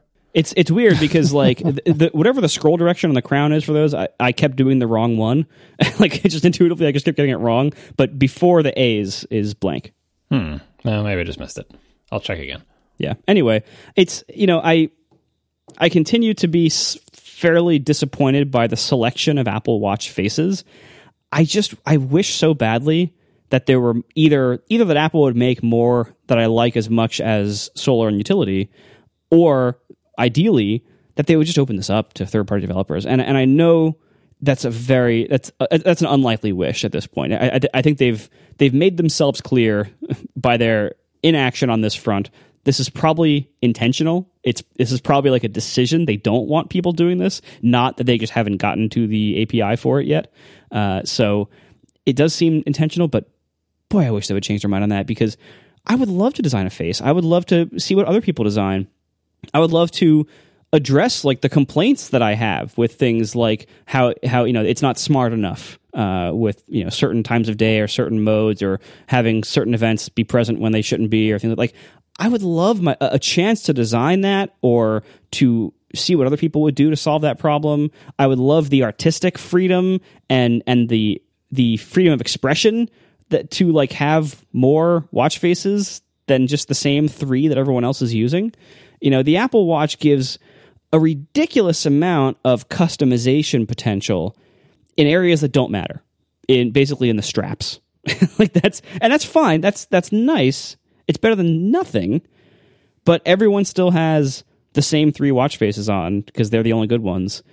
And that's not how the watch business works. You want it to be individual, and you want to be able to update it every so often. And that's, it's personal fashion and personal expression. And they just have not budged. Like, this utility face that is pretty much still the only reasonable face to use still looks almost exactly the same as it did when the first watch came out, when John bought his. That was forever ago. And so I feel like they keep doing new cool things with like the bands, but what I really want is customization in the software side, like more of that, please. Something that allows people ideally to design their own watch faces. We are sponsored this week by RX Bar. because it turns out real food ingredients actually taste really good. RX bars are those wonderful little bars that you've probably seen by now in grocery stores where they just list the ingredients right on the front of the label. And it's something like, some number of almonds and dates, and it says at the bottom, and no BS. And that's what RX bars are. They want to build things the right way. RX bar believes in transparency, and they let the core ingredients do all the talking with all of them listed right on the front. They have the egg whites for protein, dates to bind, nuts for texture, and other delicious ingredients, things like unsweetened chocolate, real fruit, and spices like salt or cinnamon. RX bars are all gluten-free, soy-free, and dairy-free. And there's an RX bar flavor for you, whether you like sweet or savory, chocolate or fruit flavors. All of them, of course, have no artificial colors, artificial flavors, preservatives, or fillers. And these are great for a number of occasions. Breakfast on the go, a snack at the office, especially in the afternoon when you're getting hungry around like 3 p.m. Bringing on a plane for travel, they're great for that. You toss them in your backpack for a bike ride or a hike, or have a snack after a workout. Egg whites are a great source of protein. It's because it's easy for your body to absorb. So they use egg whites as the protein source there. There's lots of there's 14 flavors so far. Mango, pineapple, chocolate hazelnut, peanut butter, and berries. Those are all really good, by the way. Chocolate sea salt, there's berries, blueberries. Like, it's not even time to list them all. That's how many flavors there are. Whether you like, peanut butter kind of flavors or fruit or whatever, there is something for you in the RX bar lineup. They also have RX nut butter now, which is kind of similar ingredients in these single-serve packets with delicious creamy nut butter. Each one has 9 grams of high-quality protein, and it's squeezable, it's spreadable, super practical to take with you or whatever else. Check them out today, rxbar.com/ATP. They're all pretty good, if I'm honest. I strongly recommend them. So 25% off your first order. Visit rxbar.com/ATP and use code ATP at checkout. Once again, rxbar.com/ATP. Code ATP for 25% off your first order. Thank you to RX Bar for sponsoring our show. I need new toys. But you know what I did do? I installed Mojave on my MacBook Adorable. Oh, yeah? Oh, we don't have time for that. We got to get to the book. Are we actually doing the book now? Did you read it? What if I didn't? Oh, come on. Come on. You got an extra week. You got an extension from the teacher, and you still didn't do it? I have things to do, John. What things are you doing? Actually, I read the book. I'm just messing with you. Good. Well, let's talk about the book then. All right. So we are. So this is going to be spoiler filled. Although I don't know if it's really spoilers since it's not a work of fiction. No spoilers. No spoilers for the past. Yeah. Spoiler: the iPhone came out. It had a keyboard. I'm trying to treat the listeners with respect, gentlemen. I'm just trying to say, hey, if you haven't yet read Creative Selection, we're about to talk about it. And if you're not interested in that, that's why the Germans forced us to use chapters. So skip to the next chapter. That's all. That's all I'm saying. So, Creative Selection. First of all, I totally butchered the author's name in the ad read a few weeks ago. He was very kind. He didn't actually tell me this. I learned it when he was on Rene Ritchie's show, Vector, and he said his own name, and I was like, oh my God, I butchered that. I emailed him. He was very gracious. Yeah, but I emailed him and asked him how to pronounce the name for our show, so we wouldn't mess it up. It's Ken Kashenda, and it's spelled, if you didn't know how anything was pronounced, you might say Hacienda, like I did, but that is not at all how it's said. It's pronounced Kashenda, so sorry, Ken. So this is a book on Ken's time at Apple. He was an engineer who worked on seemingly a lot of different projects, but the ones he goes over in the book were the first iPhone autocorrect keyboard, the iPad keyboard briefly is covered there, Safari, and what else? Oh, and I learned on Twitter the other day that he also wrote the code for the original Solar watch face, which I like so much. That's funny. Now, I did not know what to think coming into this book. A lot of people had said, oh, it's really great. And I don't know, I did that really annoying thing that only annoying people do, apparently, where they're like, oh, everyone says it's so cool, it must not be cool. And I was not overly enthusiastic about reading it, and it was really good, and I'm really glad you made me read it, because I really enjoyed it. And I think perhaps the thing I enjoyed most about it was it was the best description I've read yet of what it's like to write software for a business. And when I say business, I mean a business with like many employees within it. So I'm not trying to poop on your parade there, Marco, but writing software for Tumblr is very different than writing software for Marco. And I I don't know if I have off the top of my head any specific passages which really exemplify this. I did highlight a few of these on my Kindle, a few passages that is, but the thing that struck me the most was how good a job it did of trying to explain what it's like to write software and how difficult it is to write good software quickly. And then my second favorite thing about it was learning about how different Apple's processes are than anything I have done. Well, maybe not anything, but almost all the time I spent working for bigger companies, our processes looked almost nothing like this. And that probably explains a few things. But no, I thought it was very good. And obviously we were paid to talk about it a week or two back, but I am telling you, hand over heart, it is very good. And I think it was only like $15 on the Kindle, and it is definitely worth $15. And it took me something like 3.5, 4 hours to read. And I am not a particularly quick reader. So I definitely recommend it. It is very good, and I really enjoyed it. Yeah, I too. I mean, I said this in the ad read, but and he didn't pay me to say it was good. You can pay us to read your ad script and to talk about your product in like objective terms or in your marketing copy, but people can't pay us to say that we like something. And that, like, if you hear me say that in an ad read, I'm saying that because I genuinely did like it, and that's never guaranteed. It's never part of our deal. And I really did like this book. Like, I really liked it. I did the audiobook version, which is also interesting because he reads it. Like, Ken himself reads it, and he's a pretty good reader at it too. So it was really fun. And the only thing is you miss out on the illustrations in that. Like, there's a whole bunch of illustrations that are in the book, so it's kind of nice to actually have access to both copies if you can. But it was a really good audiobook too, and it was not too long. And I got to listen to it while testing Overcast, while walking my dog on the beach all summer. It was actually really nice. But anyway, it was so good because so often. I mean, first of all, like, this is a book that has Steve Jobs in the subtitle, and if you look at books that name check Steve Jobs, and if you look at the quality they have had, it's pretty inconsistent, pretty spotty. Clearly, there's a lot of like opportunistic, business book types trying to cash in on the Steve Jobs name. And this, I didn't get that feeling from this at all. Not at all. And there are certain things about it, like there was a good review on it. I think it was in the Relay FM B-Sides feed where John Voorhees and Stephen Hackett did a review of this. And I share a lot of they had a few minor complaints about it. It does format everything in kind of a business book type narrative, but that's easy to just kind of breeze through, and then you get the meat, which is like the actual like engineering stories and stories about demoing, and so it tries to form these back into like these 7 or 8 core lessons of like Apple's process, and I couldn't care less about that. But even if you don't want to hear that kind of stuff, this book is still very enjoyable, because it doesn't dwell too much on that, and it just gets right back into the good stories. And that's what I'm here for. I'm here for the engineering stories. And we really don't hear a lot of modern Apple engineering stories. We really don't. And the way Ken has done it is pretty, I would say, very respectful. It sounds like it's probably fairly accurate. Like, it sounds very plausible to be very accurate. And he's said a lot in this book, but I don't think he burned any bridges. Like, I would guess, I don't know this for sure, of course, I don't really have any way to know, but I would guess Apple's not mad about this book. I think he's very fair to the company, but he doesn't like candy coat everything. He doesn't say everything's perfect, but he's very fair to everyone. And it seems like it's probably a really accurate portrayal of this time. And it doesn't go too deep into Steve stuff, because he didn't see a lot of Steve. He was an engineer. Like, he saw some of Steve, but not a lot. So it doesn't go too far into that. It's a nice normal amount.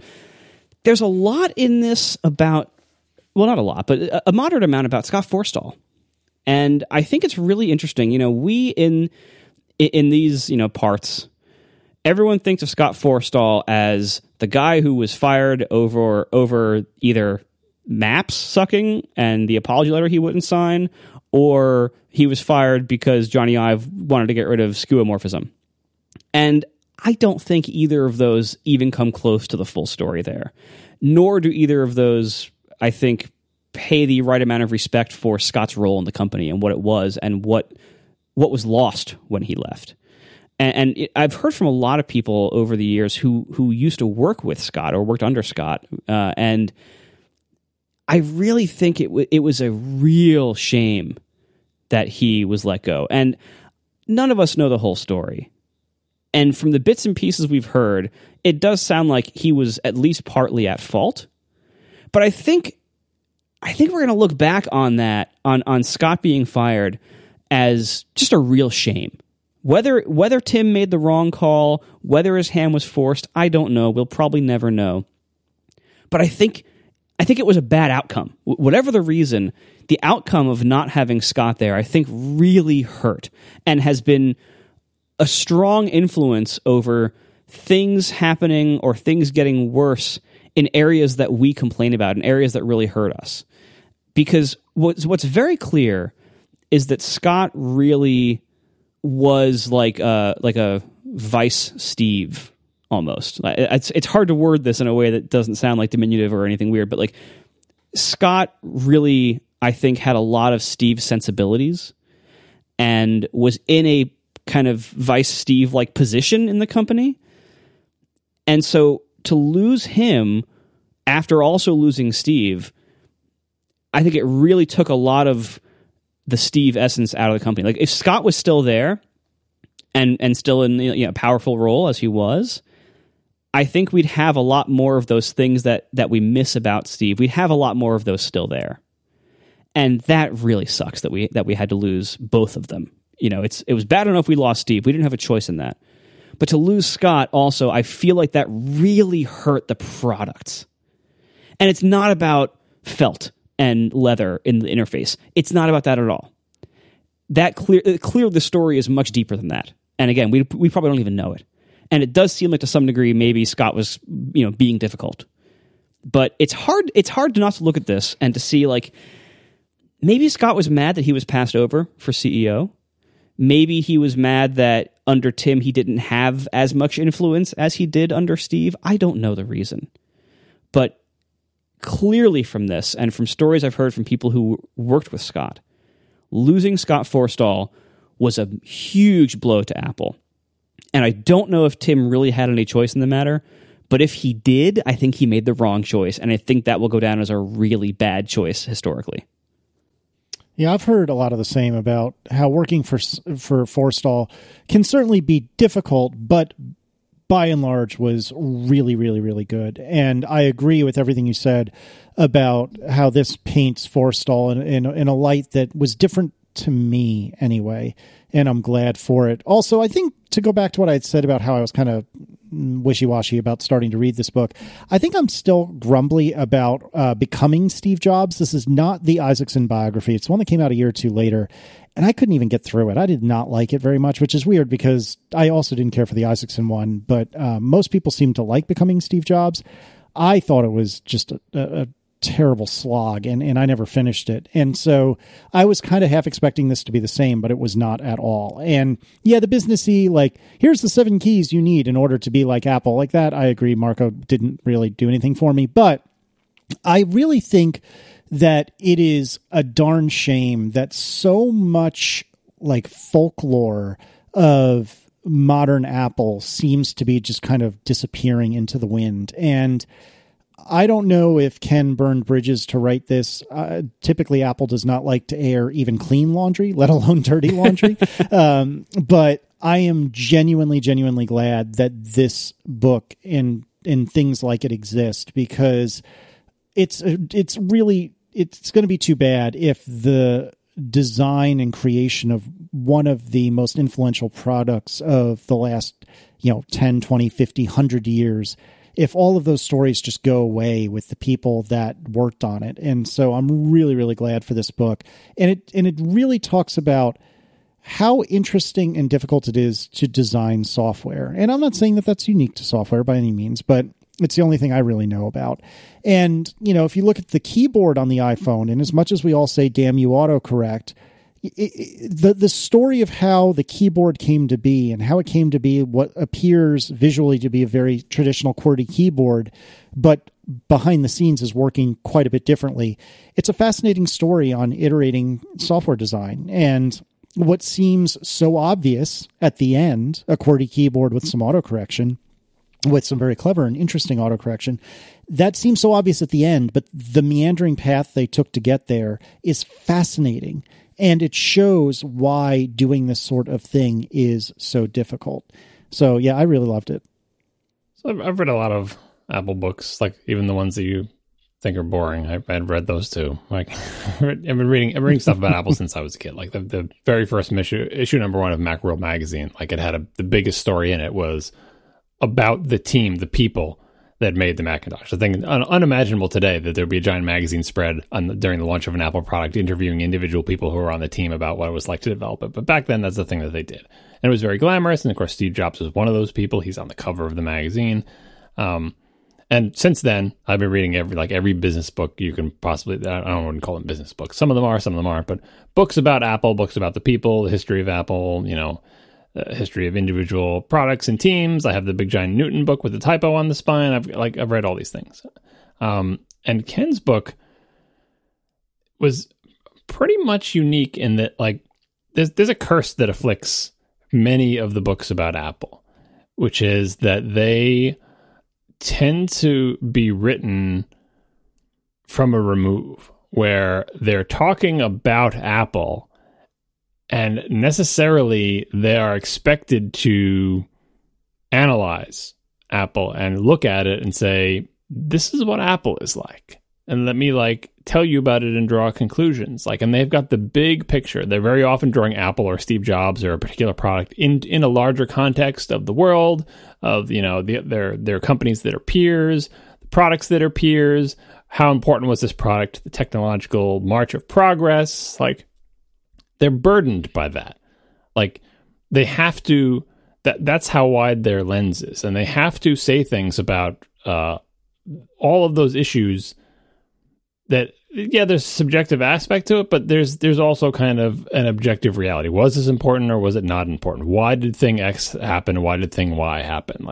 The big picture, and draw conclusions. This was good and this was bad. This was a failure. This was a success, right?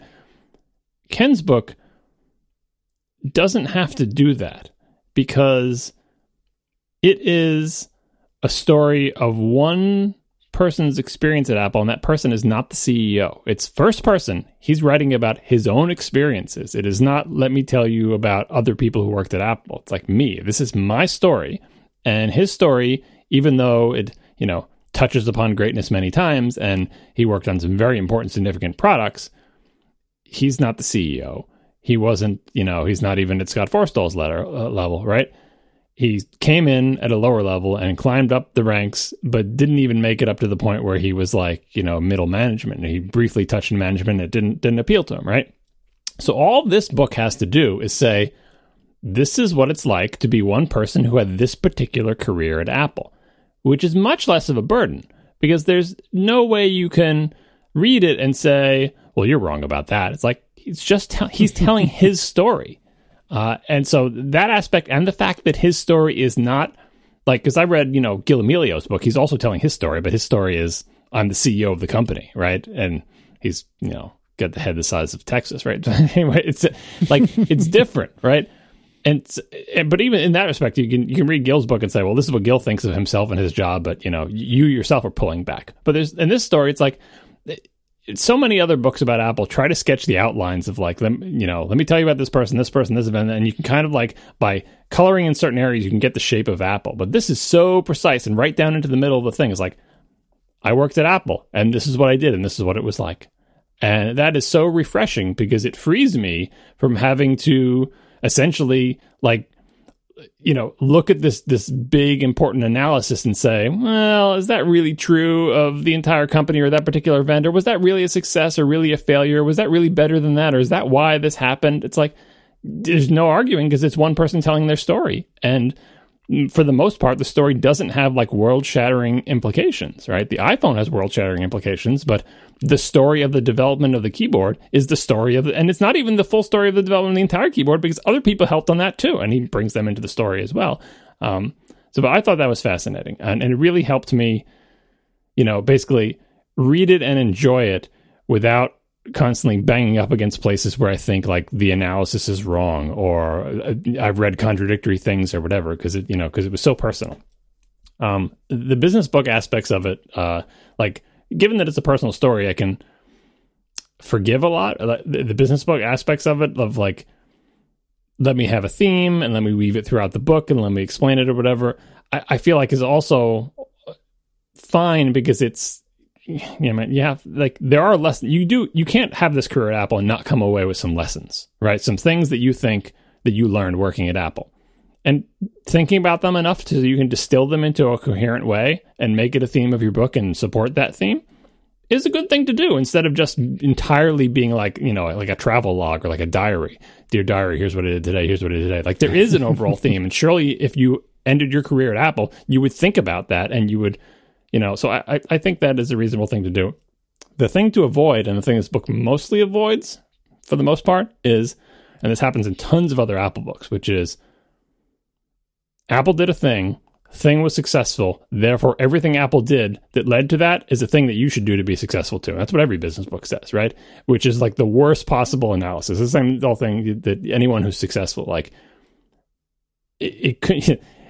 They think they can't distinguish, like, because Apple operates in this way and Apple was successful, you too should do these things, so then you'll be successful. It's like, well, all we have is this is the way Apple operates and they were successful. But for all we know, Apple would have been 100 times more successful if they didn't operate that way. And, the thing that made them successful was not this way of operating or this particular thing, or the fact that they have, pizza on Tuesdays. And if you have pizza on Tuesdays, you'll make an iPhone too. It's like, well, it would help. It's very easy. It's very easy when you're fantastically successful as a large endeavor to look at every single thing you do and say those are, or pick out the ones that you think were important. Like, every morning I have a hard-boiled egg, right? It's important to have breakfast. If you don't have breakfast, you're never going to make the iPhone. It's like, well, people think all sorts of weird stuff, right? So there's a little tiny bit of, we were successful and this is how we operated, therefore this led to our success. Not as much as in most other books. And the thing is, like, this book is much better about, like, this aspect of a product, I think, was successful after struggles, but it wouldn't matter if this keyboard was put into a crap product, it would have failed. Like, as a cog in the machine, you don't get to decide that you're going to make a phone with or without a keyboard, hardware keyboard. You just get assigned the task of making the software keyboard and making it work. But big picture wise, if it was a terrible idea to make a phone with a software keyboard, no matter how good they made the keyboard, it would have failed, right? And it could also be argued that if they made the keyboard terrible, that the iPhone would have succeeded anyway, because they would have worked out the issues, right? It brings up the Newton as handwriting recognition syncing it. So I'm not saying like, oh, what you did doesn't matter, but all I'm saying is, like, it's very difficult to draw conclusions in the big picture from, like, what you did, and saying that it directly led to your success. And to that end, I think one of the things that was interesting about this book, and definitely rang true to me knowing people who work at Apple, is, and if I don't know how many people know in real life people who work at Apple these days. Maybe you know people who work in Apple retail, because that's like a huge number of employees. But if you know anyone who works at Apple, or if you read books about Apple, learn stories about them, you will probably be surprised, especially if you're a person who works in a big company, to learn exactly how few people Apple employs to work on particular things. How many people were working on the keyboard for the original iPhone? What would become Apple's most important product? Was it a team of 100 people? It was not. It was like basically one person with some helpers, right? It was not a lot of people. How many people were on the Safari team for like the first year? 3. Like, they have really small teams. And if you work at a big company where you work on a 10-person team that works on like one tiny corner of some sprawling enterprise application, and that 10-person team adds like one feature every month to that one tiny corner, and then Apple puts a 3-person team on for a couple of years and gets Safari, like, it can be depressing. It can be, you can say, like, what are we doing wrong? The other part is it can be inspirational to say, like, and this goes to describing the system. Like, is the fact, like, this book does a good job of explaining what it's like to be a developer at Apple. And as Casey said, it's very different than it's much more like a startup, because in startups, they operate like this because they don't have a lot of people, and it's informal, and there's lots of personal opinions, and you don't have the staff to do like this methodical system involving research and some sort of, all the sort of business stuff. Like, they're not doing Agile on this particular team in Apple, although maybe other teams were. They're not like they're not using a methodology. They're not using this elaborate planning and estimation system. There's not a lot of management overhead. It operates much more like a startup. And they get amazing things out of it, right? The book more or less says, we worked this way, and this led to our success. And it does comparisons with Google, who there's some stories about some teams at Google working a very different way and saying they weren't successful and we were, therefore this way to work is better. That way to work is definitely different. It has pros and cons, though. Like, if you have really good people, it's awesome. It's the best way to work. If you don't have really good people and you put 2 mediocre people on, you will never get Safari out of a 2 or 3 person team, right? And so, like, a lot of I've said this before, a lot of like the business methodologies and software methodologies is a way to get good products out of so-so employees, which is an important thing. It's not like, oh, it's insulting, you should feel bad that you're a so-so employee. Like, we're probably all so-so employees, right? Like, all in the grand scheme of things, we're not. None of us are like writing operating systems or web browsers by ourselves that are taking over the world for the most, except for maybe Marco. But like, it's important to have those methodologies in there. And that's why I think it's a dangerous lesson for big companies to say, we shouldn't have these big teams and these systems and all this infrastructure. We should just say, give 2 or 3 person teams and just let them go wild. And like, it's such a cultural change that you can't turn your big company into Apple. And it would probably be dangerous to try, and you probably don't have the right employees to do it anyway. But it is inspiring to see that system working at Apple. The darker aspect of it, which I think was highlighted in this thing and was emphasized as a benefit, which is like the demo culture, where you iterate by making a thing and then demonstrating it. And, you know, I like the idea of making demos for themselves among their little team and showing it to each other as a way to just like test their ideas and stuff like that. And basically all of them using their personal opinions and tastes to herd a product towards something that's good, which relies on you having employees who have good taste, essentially, and who are smart and have, you know, opinions that will lead to good products. The downsides of that is if all of your teams are entirely made of 3 white dudes, you are going to be blind to certain aspects of products that make them good. Maybe you'll produce a health app with no ability to track menstruation for many years. Like, all sorts of things will potentially be blind spots. But the upsides are also big. But one of the other downsides of the small demo culture is the idea of, and this is probably worse when Jobs was there and even Forstall, the idea of taking a bunch of people who have worked really hard on something and thought about it a lot and iterated and talked amongst each other and giving them 10 minutes in front of a God figure which will issue some kind of snap judgment with incomplete information, overriding the opinions and experiences of the people below them. And in some respects, that's what you're paying them for. You have a Steve Jobs or a Scott Forstall because, in theory, they have the best tastes and the best instinct for what makes a good product. And someone has to decide, and that's their job. That's why they are the CEO or the vice president and you are not. On the other hand, they are very often the least informed on an issue.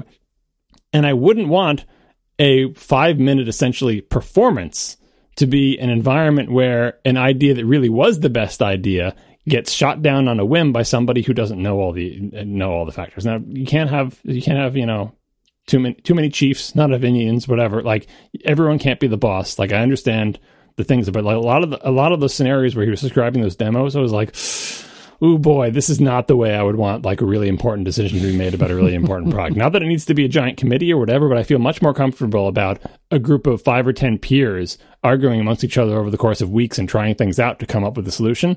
I don't like seeing that being brought up and being given a thumbs up, thumbs down by Caesar up in the upper levels of management. Now, to the credit of the people involved in the story, if that person happens to be Steve Jobs, guess what? You're really lucky because he's really smart and has a great track record. Same thing with Scott Forstall. And all the stories in the book are like cases where something was brought to the higher ups after being worked on for a long time.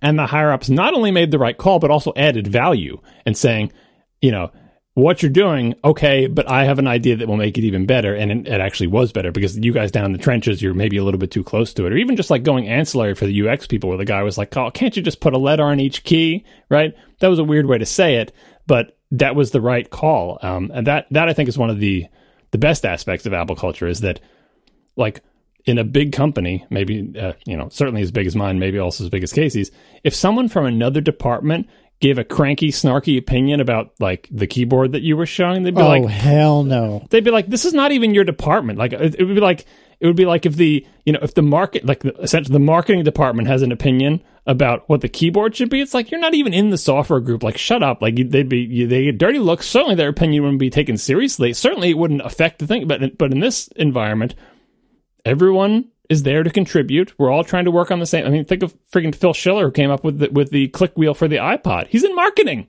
He came up with the click wheel for the iPod, a pretty big feature of the iPod, the big wheel on the front of it. The marketing guy came up with that, right? And who gave him the logjam of all the developers? Like, oh, we got to have big hit areas, so we'll have multiple keys on them.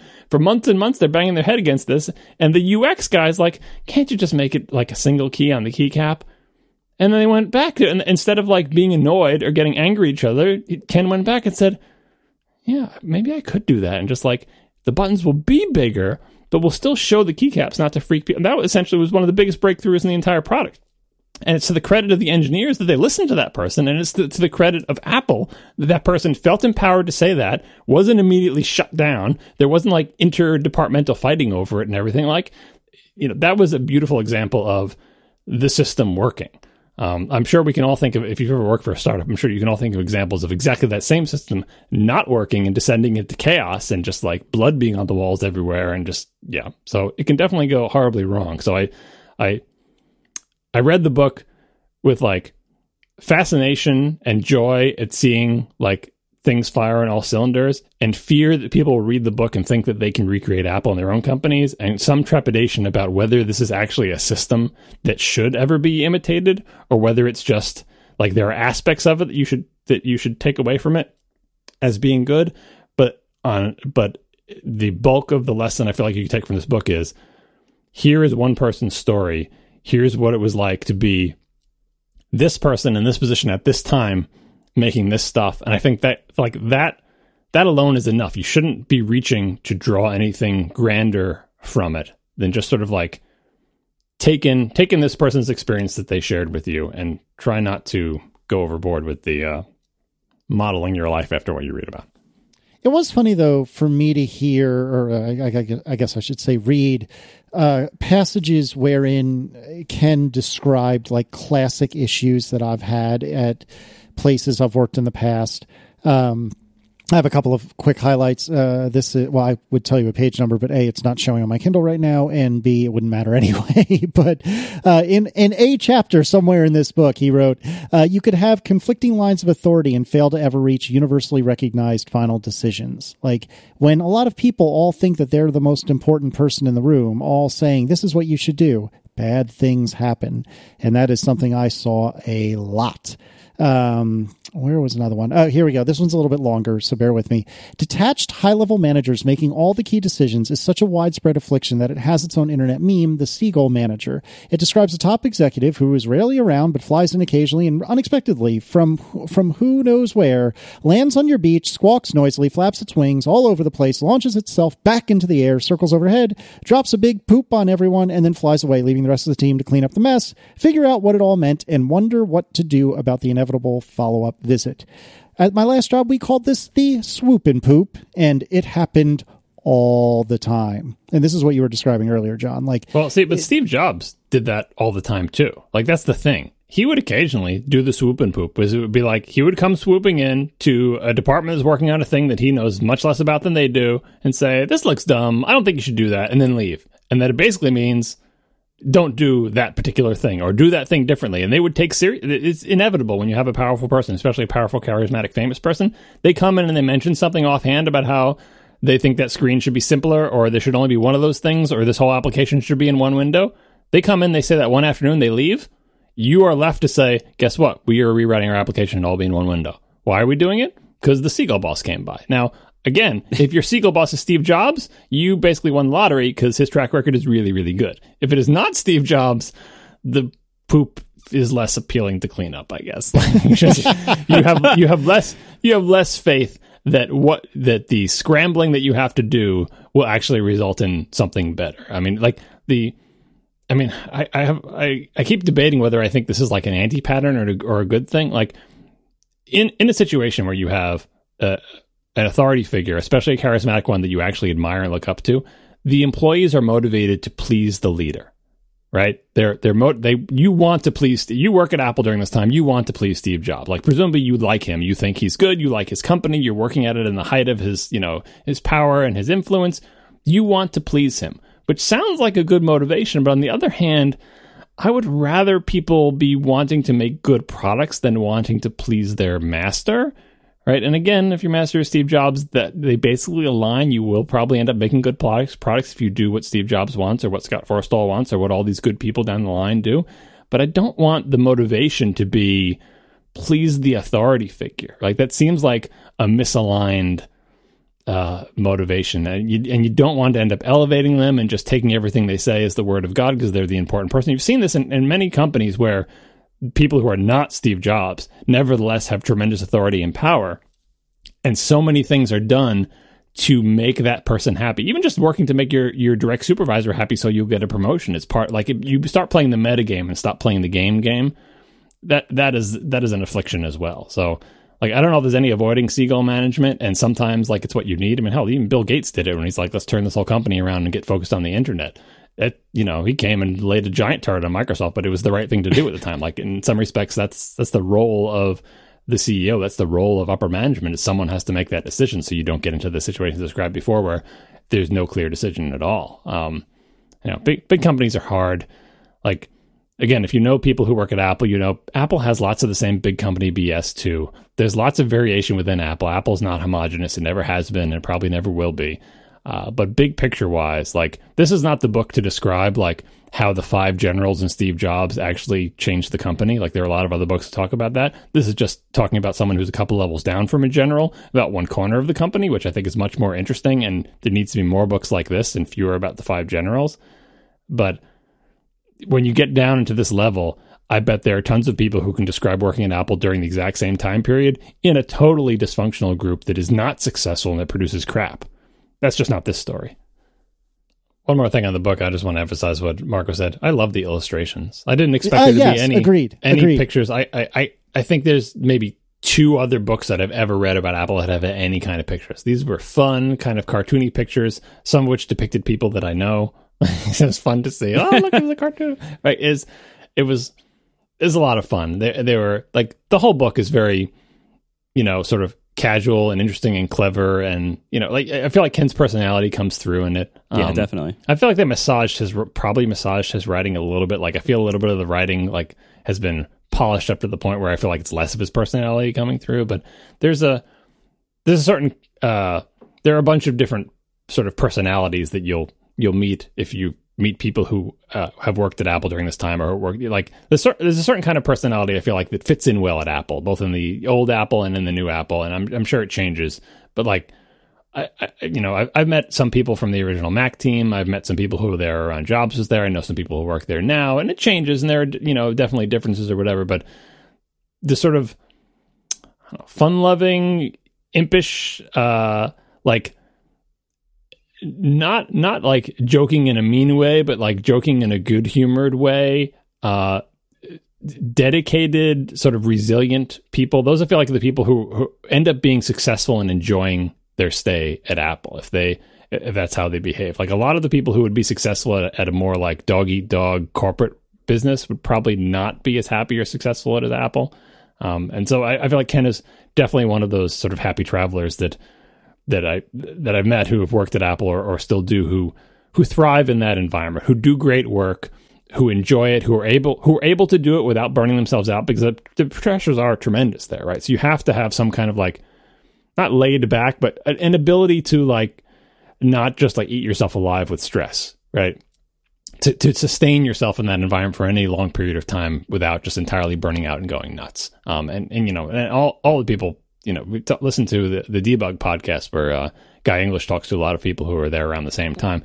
And I feel some of those people who are higher up in the org chart, the pressure was a little bit, got to them a little bit more because it was just tremendously, like the closer you get to Steve Jobs, the more it like erodes your soul, right? The pressure starts to erode you.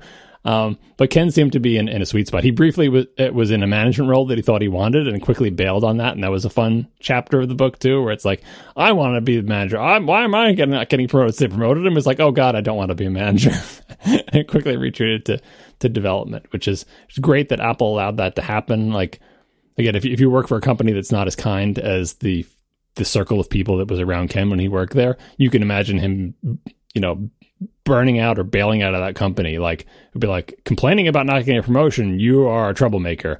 Or, fine, we'll give you this promotion grudgingly. Oh, and now you don't want it? Well, guess what? We're going to slowly exit you from the company over the course of the next year and a half because you're just a problem child. But they didn't. It was a nurturing environment, and they understood that people are human. And if he wasn't there, you wouldn't have had many great things that we take for granted about the iPhones. That just goes to show that being kind to people and working to find their place in the company instead of just saying you're not a perfect fit and you're annoying, therefore let's ease you out of the company, that's a bad strategy. Yeah, so it was a good book. I enjoyed it. You should read it. Yeah, agreed. And it's, creative selection, Ken Kashenda, highly recommended. Thanks to our sponsors this week, RX Bar, Prime Video Channels, and Marine Layer. And to our former sponsor, Creative Selection by Ken Kashenda. And we'll talk to you next week. Now the show is over. They didn't even mean to begin, 'cause it was accidental. Oh, it was accidental. John didn't do any research. Marco and Casey wouldn't let him, 'cause it was accidental. Oh, it was accidental. And you can find the show notes at atp.fm. And if you're into Twitter, you can follow them at CASEYLISS. So that's Casey Liss, MARCOARMENT, Marco Arment, SIRAC, USA Syracuse. It's accidental. They didn't mean to. Accidental. Tech podcast so long. Why don't we do a quickie after show to get an update on Marco's ocean status, which has been in these notes for several months. Oh, now. yeah. What the hell is that about? So I will give the context. The context is that Marco, a long time ago, didn't like the beach. He was not a beach person. Didn't like it. I forget what his specific complaints were. It could have been an Anakin Skywalker thing where he didn't like sand, but whatever. He didn't like the beach. He married a woman from Long Island, so inevitably he was fated to come around on this. So since then, he has started vacationing during the summer on the beach, and now he likes the beach. And the next step would be, okay, you go to the beach every summer and you like it. Do you go swimming in the ocean, which is part of the beach? It's the non-land part. And his answer was no, I think like this summer, maybe last summer. And I've always been waiting to see when he's going to take the next step and go from someone who didn't like the beach to someone who likes the beach to someone who likes the beach and goes there every summer, to someone who likes the beach, goes there every summer, and goes in the water, which is a big feature of the beach. And so I just wanted to get an update. This summer, has Marco taken the next step in his beach life and gone into the ocean to go swimming? I mean, I'll go in like with my legs, but I haven't gone swimming in it really. I'm not a big swimmer. I really like. I can barely swim. I've been meaning to work on that and like take like adult swim lessons, but I can barely function in the water. And so that's really the main story. I was never that into it as a kid. Haven't really revisited that as an adult yet. The reason why I like the beach so much has very little to do with being in the water. Like, there's so much else about it that I love. And that's just one part of it. The main things I like about being there, like it's a whole town. It's a whole community. It's a whole different way of life out there. It's like, on Fire Island, there's no cars. And so everything is like you're walking everywhere, you're biking everywhere. There aren't really streets. They're just like these big wide sidewalks and everyone else is walking and biking. And it's like a nice, safe place to let your kids and your dogs run around. And it's just really nice. Like a recipe for happiness on a vacation for me is a place that is still familiar enough. Like hopefully like they speak the same language as I natively do. But that's a very different experience from my everyday life at home. So like if I go visit like another city, well, like, cities don't do much for me most of the time because like they're all pretty similar. Like the difference between cities are not that big. Whereas like, when I visit a place like this, it's totally different. The entire way of life is totally different.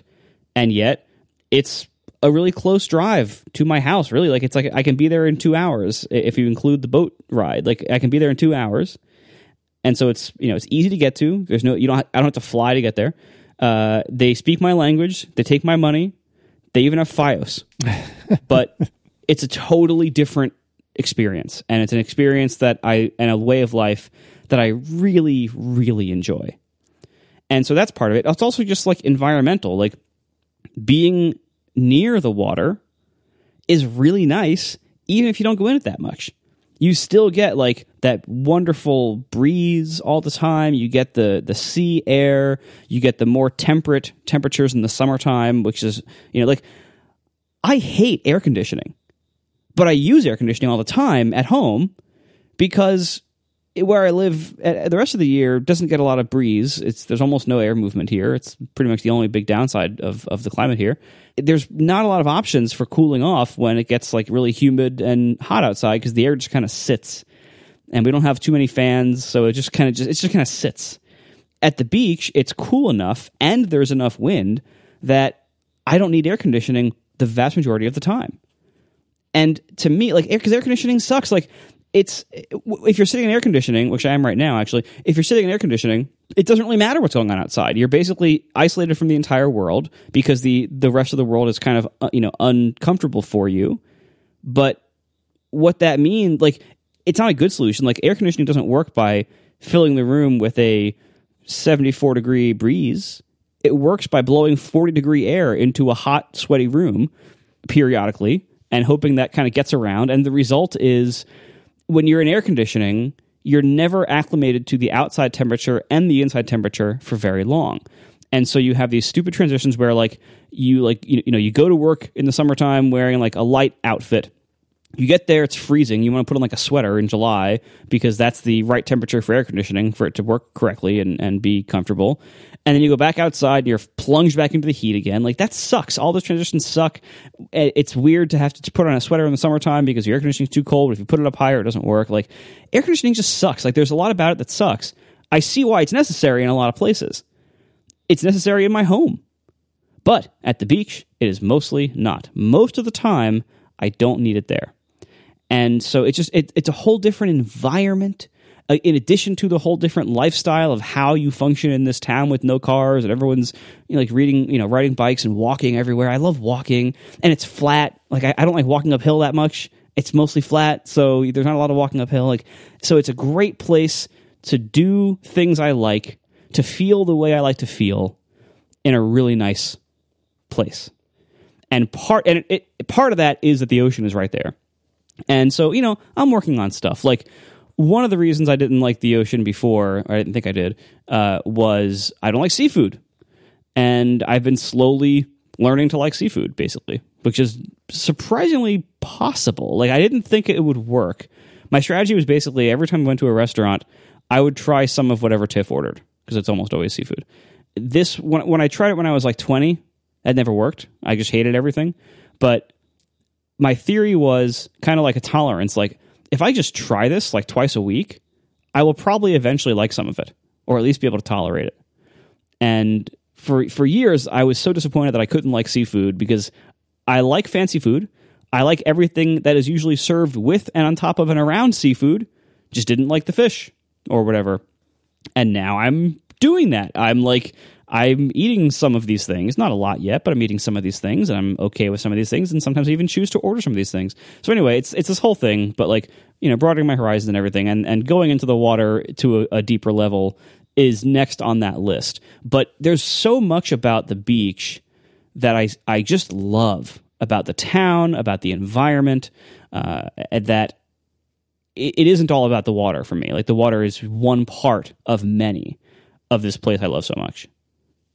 Well, I'm glad it's on your list because all those things you listed are all great, but I feel like going in the water is a very big part of the sensory experience of the beach, basically because it's all around you. Like, the waves, it's not just a still puddle of water. It is a full body, all five senses, big thing. And it like all the aspects of the experience you were describing, like, the more of your senses that you engage, the more it will be a lasting and powerful memory, especially smell. The more it will be a place that you think about and come back to. And going swimming, especially in the ocean, and having fun in the waves, really powerfully engages every single one of your senses, including taste, because you will get the water in your mouth. So smell, taste, touch, like sight, sound, everything. It's all, even just getting knocked down in the waves and getting pulled under and the fear associated with that, joy, happiness, fear, like it's just all in one, right? And it can be daunting, right? So that's why it's a thing that you should definitely ease into, right?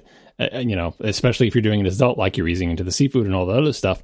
But I think it is worth doing to, like, I make it a point, like, 'cause I go on beach, I grew up on Long Island, and I've been to the beach a bazillion times, so it's not like an experience that I'm missing out on, but like we go there every year for our beach vacation, and I'm mostly just, running around and wrangling kids and dealing with stuff like that. But I make it a point every time we go to make sure I remember, you should also do all the things you did. Yes, even though you did them 100 times during your youth, like, it's nothing new. You're not broadening your horizons at all.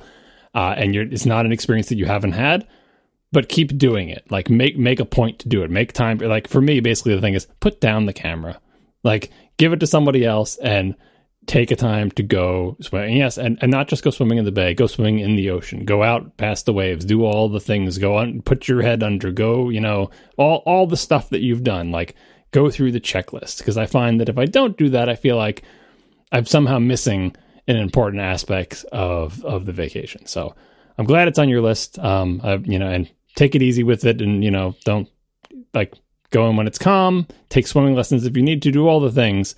But I think it will really add an important aspect. Even the parts of, like, getting out of the water, feeling your skin tighten as the salt water, like, dries on it, and having it in your hair, and just, like, the way it makes your body feel and smell for the rest of the day, or going back to that. Like, it's the gift that keeps on giving. The ocean is great. Everyone should go to the ocean.